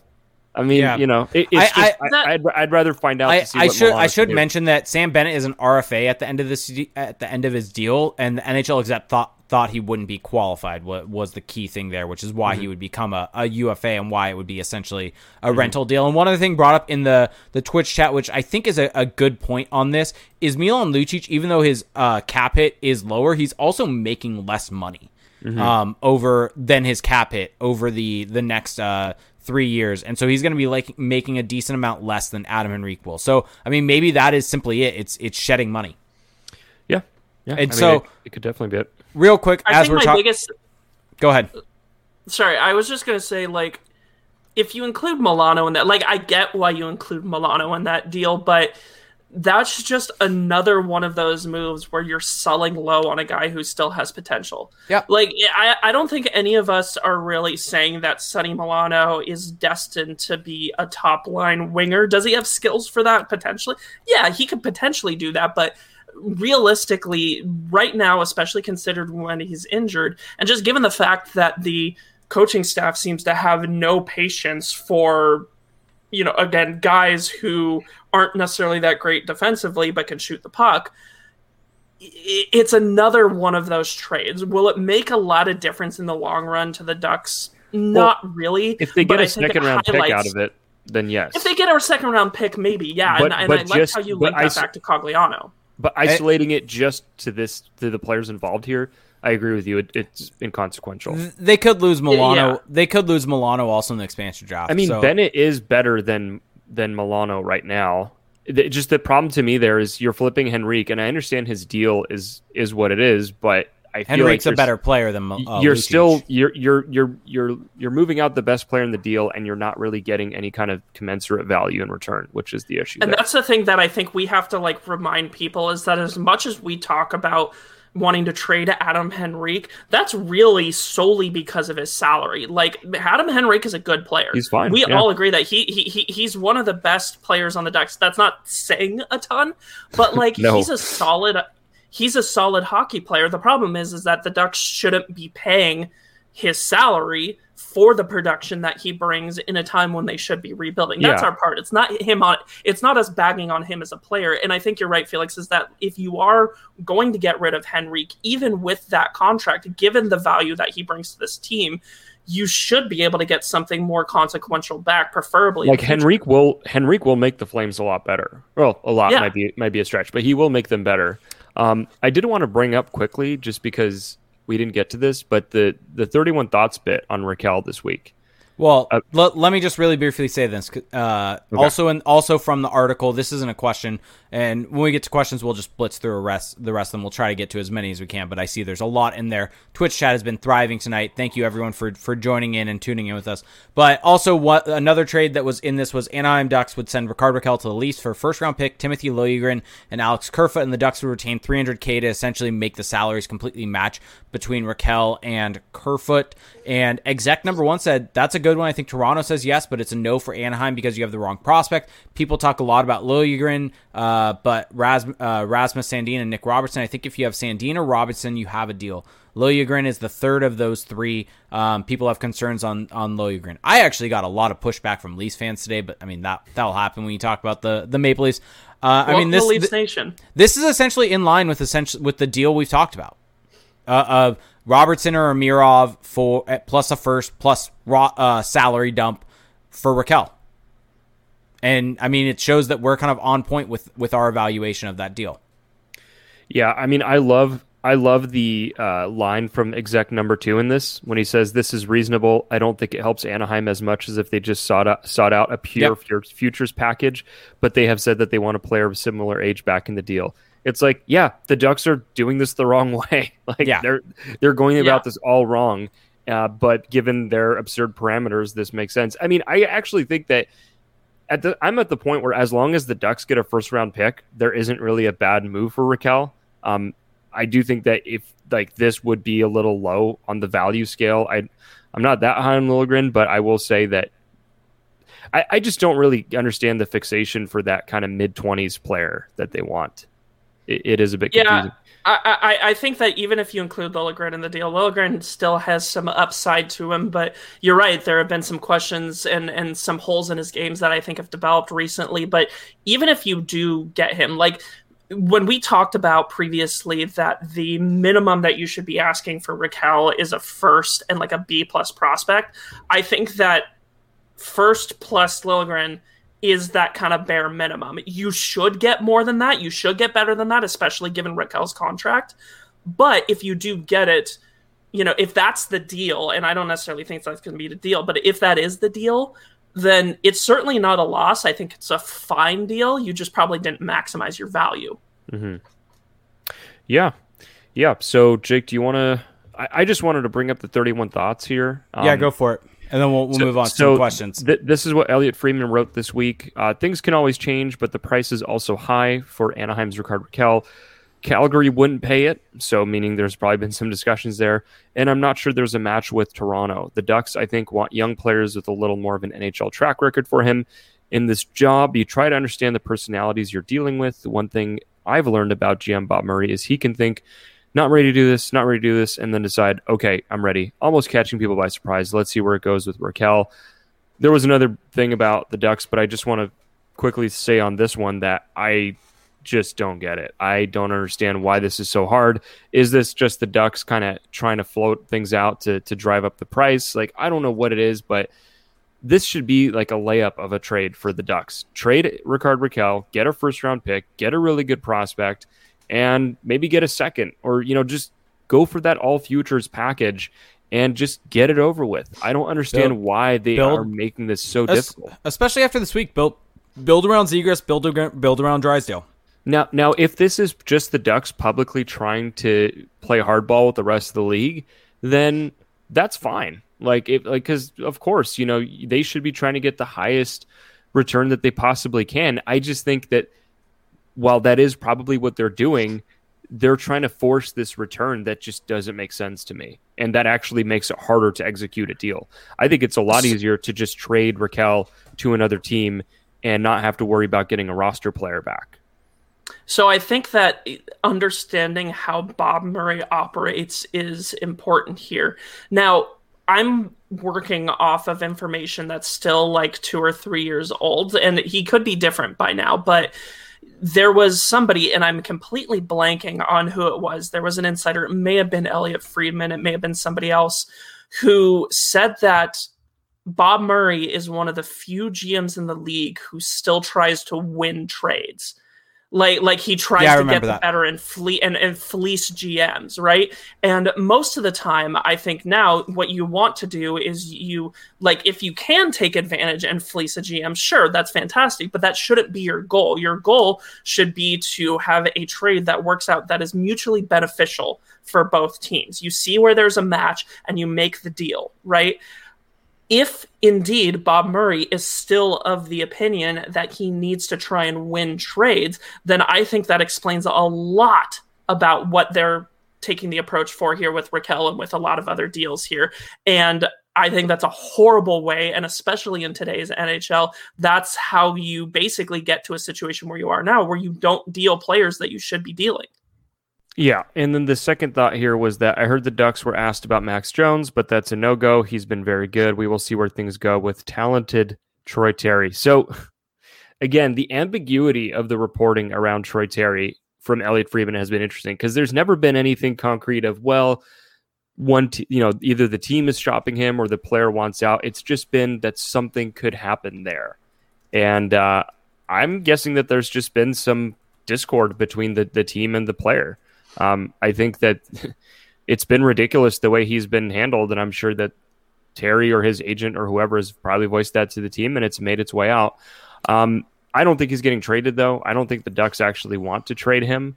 I just think that, and especially now because of how well he's playing, I do find it somewhat interesting that they're just totally unwilling to trade Max Jones. I mean, he's been good this year, arguably the Ducks' best youngster just in terms of driving play, but is he like an untouchable? That I'm not super confident about. Yeah, I don't think Jones.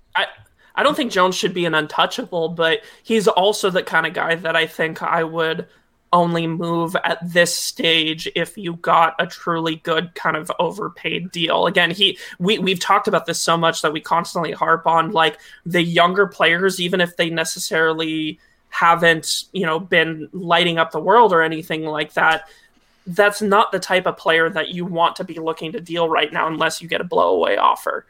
Yeah. Well, the thing with Jones is he just doesn't really produce offensively. He's just kind of just a play driver, and that's fine.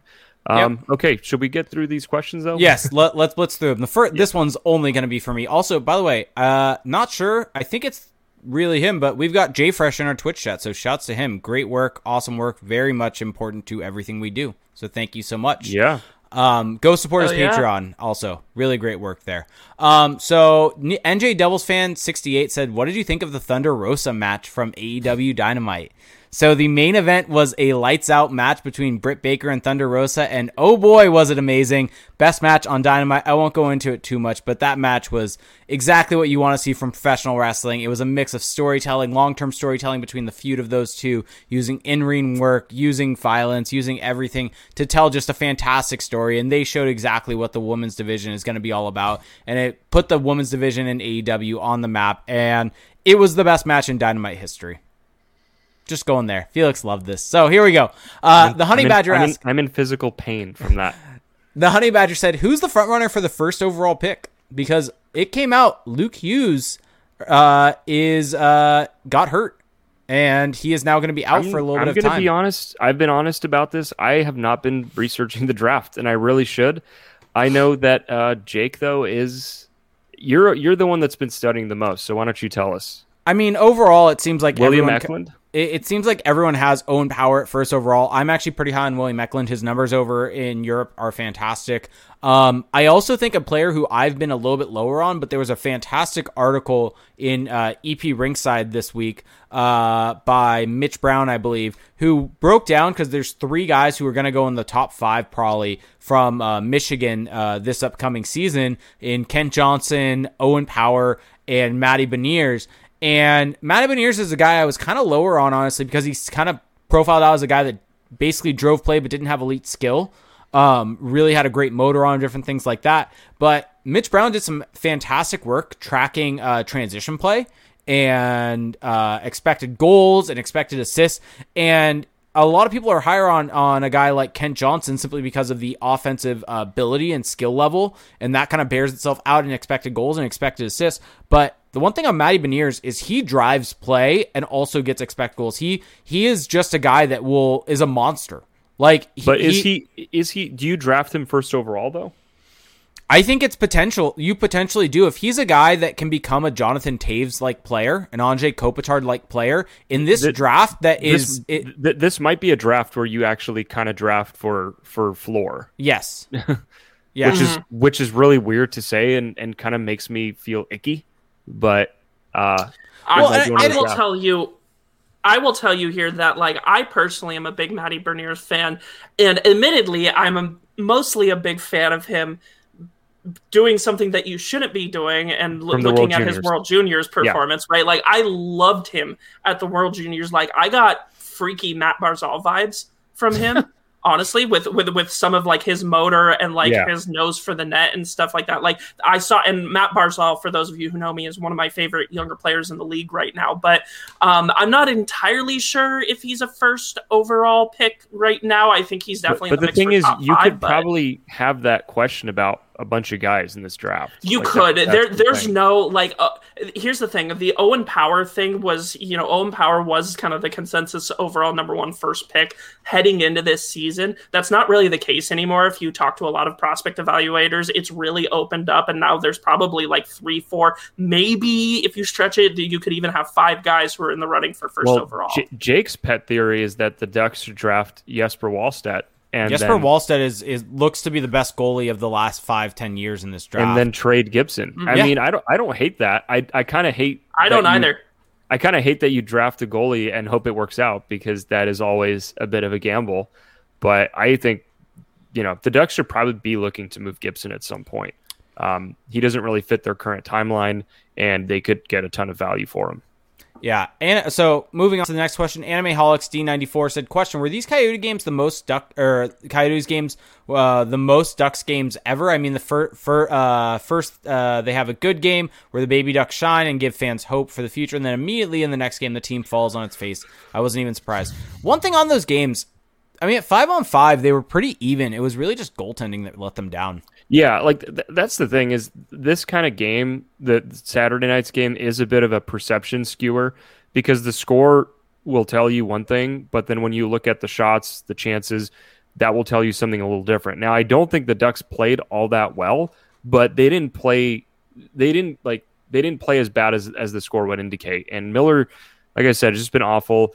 But it does kind of show, though, that like in these series, it does always feel like the Ducks are not the team that is making the key adjustment, or the team that, as the series goes on, gets the second or potentially third game, seems to get better. And that might be more of a coaching thing. But I don't know. The more I've thought about it, I don't think last night's game was all that bad. And then, of course, like the funny thing is that for the game previous to that on Thursday, I don't think the Ducks had this awesome game either. They were just really good in concentrated stretches, and that allowed them to pull away with it. Yeah. So, I mean, looking at a lot of the numbers, I'll tell you right now, like nobody broke 50% on either shot attempts or expected goals last game at even strength. Like I would say it wasn't the worst game that the Ducks have played, but it was definitely down there. No, they didn't play that well, but goaltending. Yeah.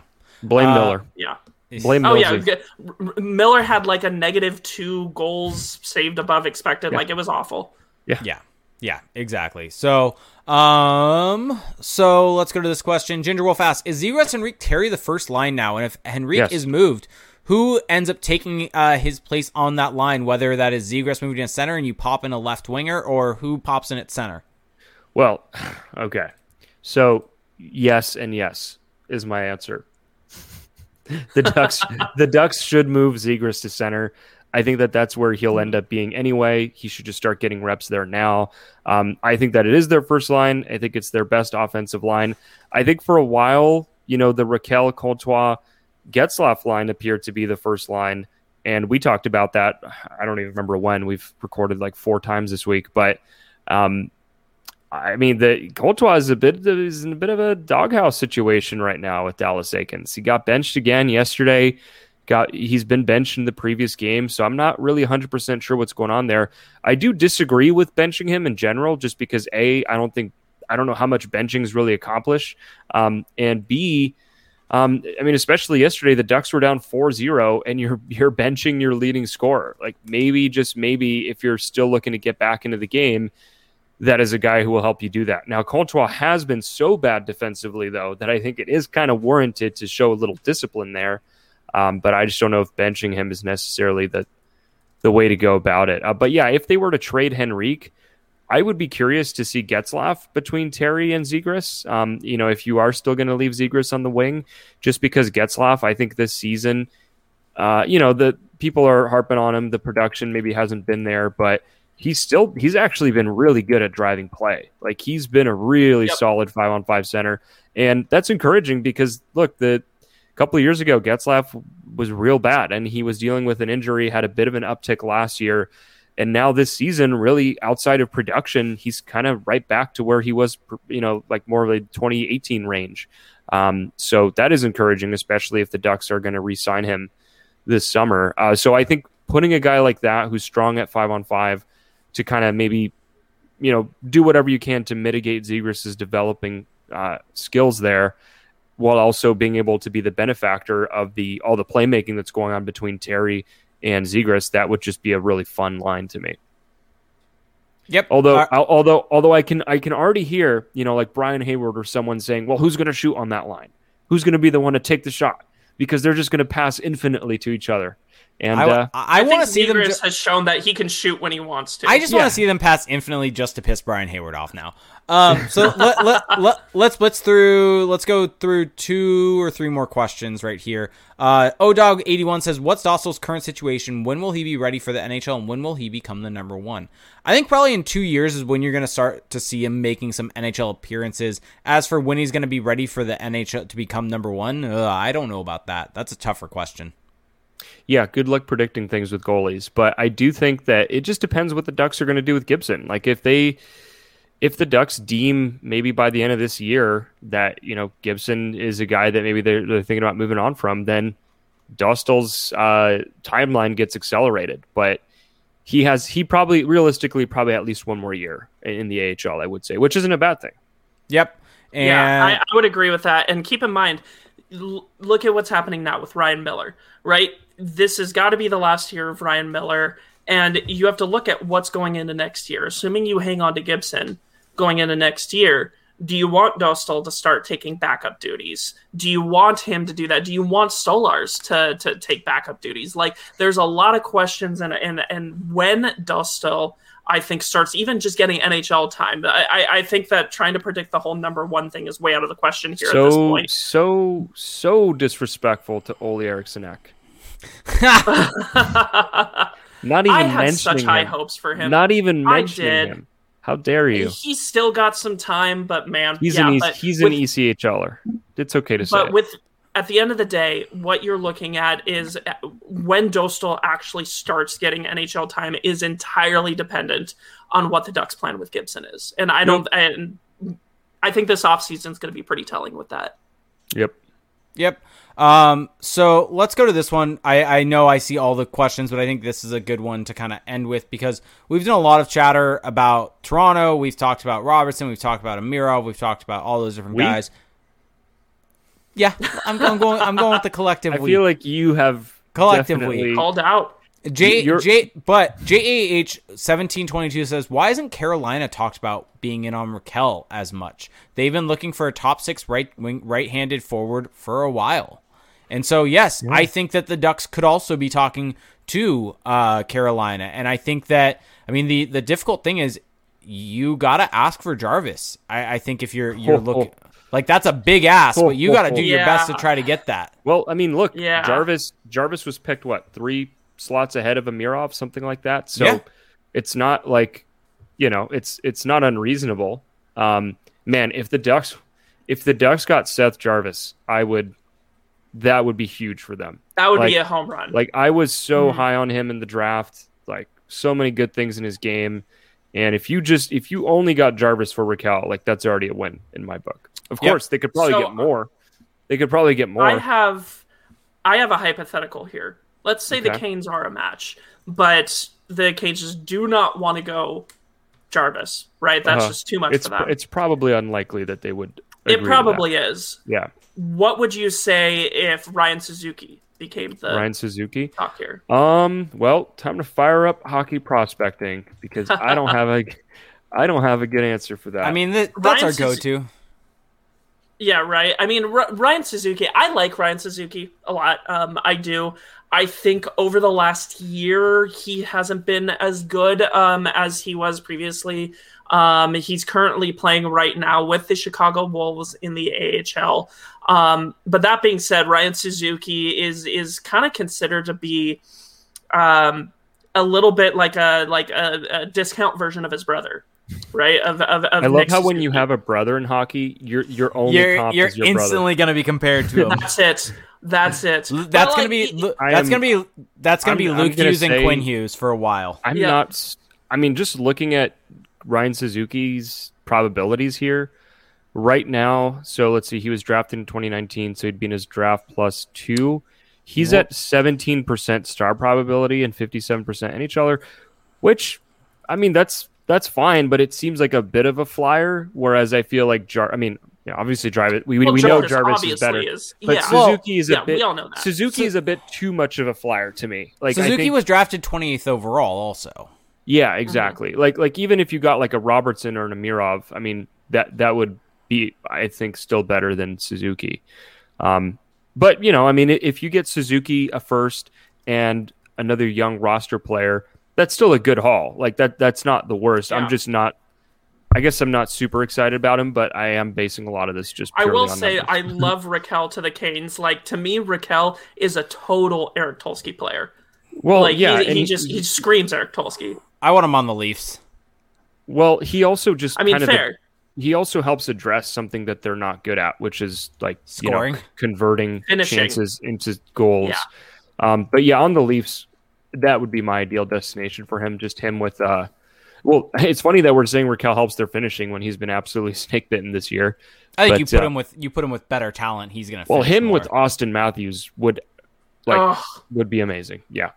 Yeah. So just as an FYI, I'm looking at the Carolina Hurricanes prospect pool ranking per Scott Wheeler, and they have Seth Jarvis as their first prospect, and then Ryan Suzuki as their second, Jake Bean as their third, Noel Gunler as their fourth. So, and that sounds about right. That sounds about right. I mean, I'm not really high on that many of those guys. I know like that prospect people really love Gunler, but like it's just after Jarvis, those are basically all Flyers to me. Yeah, agreed. So I think that's kind of why we focused on the Leafs a little bit more, because I think getting Jarvis is going to be harder than getting Robertson or also Amirov. if you're the Canes, it just, I mean, I guess if you're just so all in on this year's team, it makes sense. I think the Leafs should be all in on their team this year, because they will never have another opportunity with this division where their path to the cup will never be this easy. Depth too. They have the prospect depth to withstand that.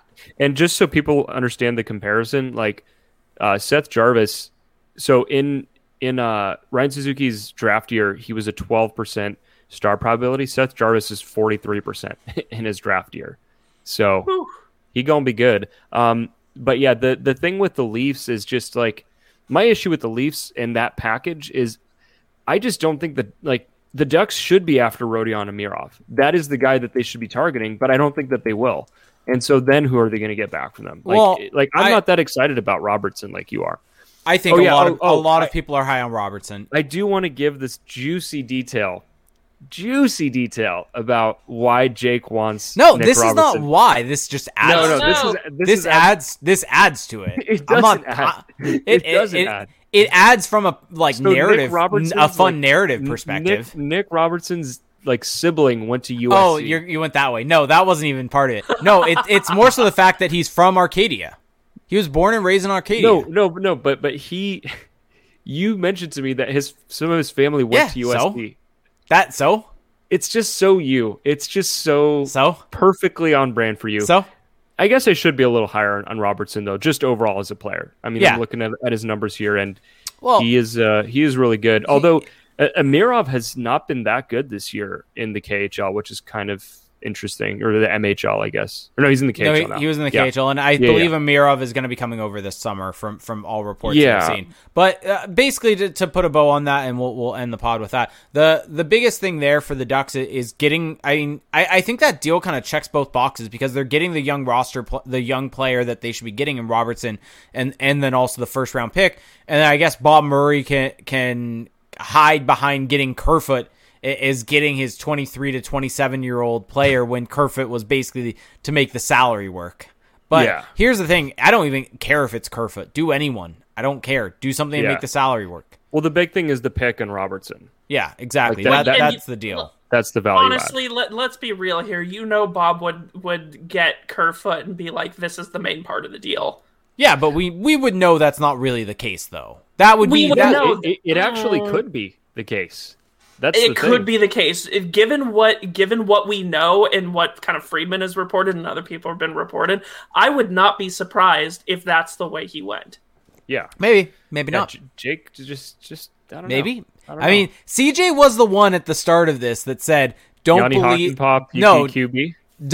everything that comes out of a general manager's mouth, or specifically Bob Murray's mouth. Well, so, I mean, Alex Kerfoot makes the Ducks better, and he's not old. So there you go.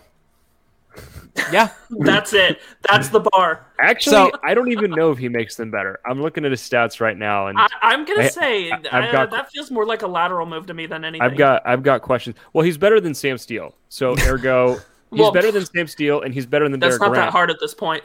Well, no, but but this is the whole thing I'm trying to say, is that the Ducks have so many players who are just complete negatives, who even if you bring in a player who's not that good and is flawed, you're still actually going to get better just because you're moving out other just complete negatives. Although we don't even know that. Are we going to see a Kerfoot Grant Steele line? Just go all in? No, Delorier will still be playing. I might jump off a cliff. Delorier on the first line. I did see a question: is Jones a younger, better? Delorier? I forgot about that one. Sorry, there's been a lot of questions in there. Jones is better than Delorier. Yeah, Jones. I mean, Delorier was drafted as a defenseman. Yeah, so I almost see Jones as like a better skating Nick Ritchie. With less penalties, like play driving guy who maybe doesn't finish much. I don't know if he's as good at driving play as Nick Ritchie, but I get where you're going with it. Yeah, I mean, I think Nick Ritchie is a more talented player overall. He's just not as like you're gonna make a lot of Ducks fans angry with that take. I'm just gonna tell you right now. I think you're right. They know our opinion on Ritchie. That's my role. Time. That's my role in this world. It seems is to piss off Ducks fans. But Nick Ritchie, the thing is, the eye test just isn't kind to Ritchie because he doesn't especially early in his career, not a great skater. Doesn't have like those wow moments with the puck. But he just gets it done. Like whatever he does, it translates. And with Max Jones, it's almost the opposite, or at least it was up until now, where he looks good out there. Like he's a good skater, maybe a little choppy, but he's got good hands. And now it is translating into those underlying numbers. So we'll see. Yep. So I think that's going to do it for us tonight. So want to get into the plugs, Felix? Wow, what a show. We are an hour 56 in. And it feels Thanks like for hanging out with us, everyone. It feels like it just started. Yeah, it honestly does.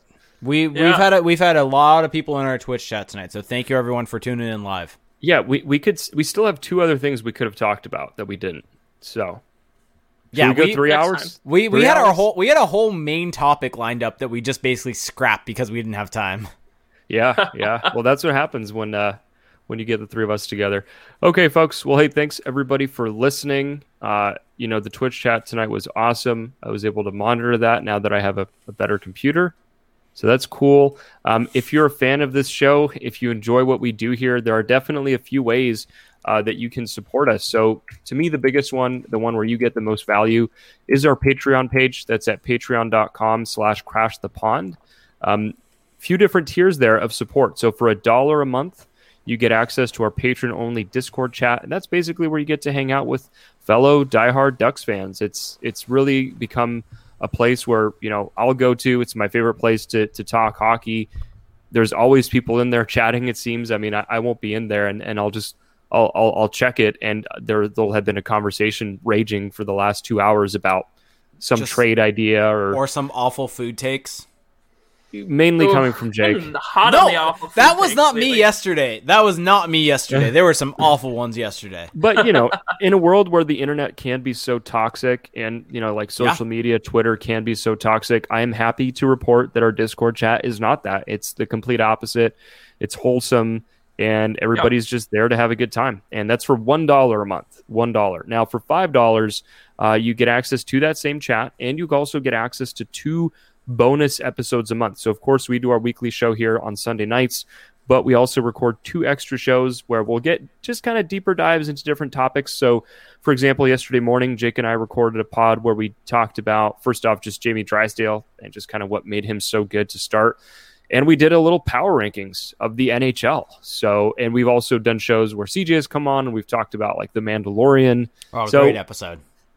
Yeah, that was basically just 30 minutes of Jake just talking. Oh, it was great. It was fantastic. It was fantastic. And, so if you enjoy kind of the banter of this show, I think that you're really well served there at that $5 tier.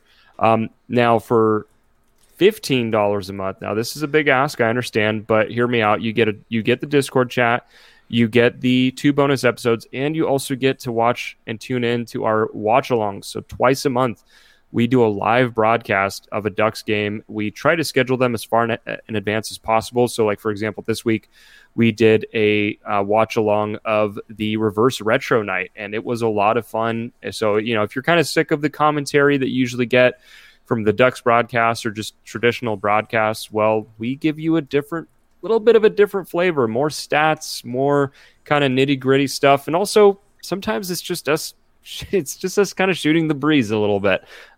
It's a different take on it, but I think you'll enjoy it. And that's for $15 a month. All of that at patreon.com/crashthepond. Now, of course, if you don't want to spend any money, that's totally fine. You can leave us a rating and a review on Apple Podcasts. And if you do leave us a review there, we will make sure to read it on the show. I don't think we've got any new ones this week to go over. And if you're not on Apple, make sure to check us out on Spotify, wherever you do get your podcasts. We are also on YouTube, youtube.com/crashthepond. So if you want to see the video version of the show, you can see the Twitch video. Jake will upload that after each recording, and make sure you're subscribing there and turning on your notifications. Now, you may see here if you're watching on the video version, but we are wearing t-shirts. Crash the Pond t-shirts. Yes, folks. Get a good look. Get a good look at those shirts. Oh, yeah. We're full modeling going on here on the show. We got CJ and Jake showing the back. That's great. So we've got t-shirts. They've got our beautiful Crash the Pond crest on them with the Honda Center arches, palm trees, hockey sticks, just everything that we love and hold dear to our hearts. We've got a couple of different versions. White, which has got the orange version of the logo. Orange t-shirt also has the orange version. And my personal favorite, the one that I'm wearing, black with the eggplant and jade version. So the eggplant also comes in white and mint. Mint green as an option. Mint. Okay, so that's at crashthepond.com/shop. And there's also hoodies. So, it's still a little chilly here in SoCal. We're not quite at summertime yet. It does dip into the 50s at night, so make sure you're warm. Get yourself a hoodie. Most of our listeners are in SoCal, so I'm okay with targeting it there. But hey, for our listeners over in Europe or up in the north in Canada, hey, a hoodie couldn't hurt there. But that'll probably be more like your base layer, I would imagine. We've got some Animeholics who's in our Twitch chat is in Finland, one of our longtime listeners of this show from, I think, way back in the Mixlr days, and someone who helps monitor our Discord chat and mod it. So legend. Yes. Yes, we have people all over, all the way from Germany to Finland to Australia to New Zealand, all over the world listening to us. Yeah, it's pretty crazy, actually. But yeah, so get yourself some merch. That's at crashthepond.com/shop. Hey, once the Ducks let fans in again, which could actually be coming up soon, there's talk of that happening before the season ends. You could go to Ducks games wearing a Crash the Pond t-shirt. How cool would that be? Probably the hoodie because of how freaking cold Honda Center gets, if we're being honest here. Be a walking advertisement for us. You want to. Let people know. Exactly. And also, we've got articles going up at crashthepond.com. So after each Ducks series, we post 5 takeaways from that series or game. So Jake has his going up tomorrow. Make sure to check that out. I'm sure it'll be really good and interesting and not have any inaccuracies, which is always what we strive for. Make sure to check us out. So what you're saying is you're going to be editing it, right, Felix? I guess I have to, huh? Make sure to check us out on social media at Crash the Pond on Twitter. Search Crash the Pond on Facebook. CJ is on Twitter at CJ Woodling. Jake is on Twitter at Reindeer Games 91. And I am on Twitter at Felix_Sicard. So, whoa, what a show, guys. Thank you so much for listening. Have a great week. Enjoy Bavarian Crepes Day tomorrow or today when you're listening. And we will talk to you. And we will talk to you at the next show. Have a good one, guys. Bye. Thanks, everyone.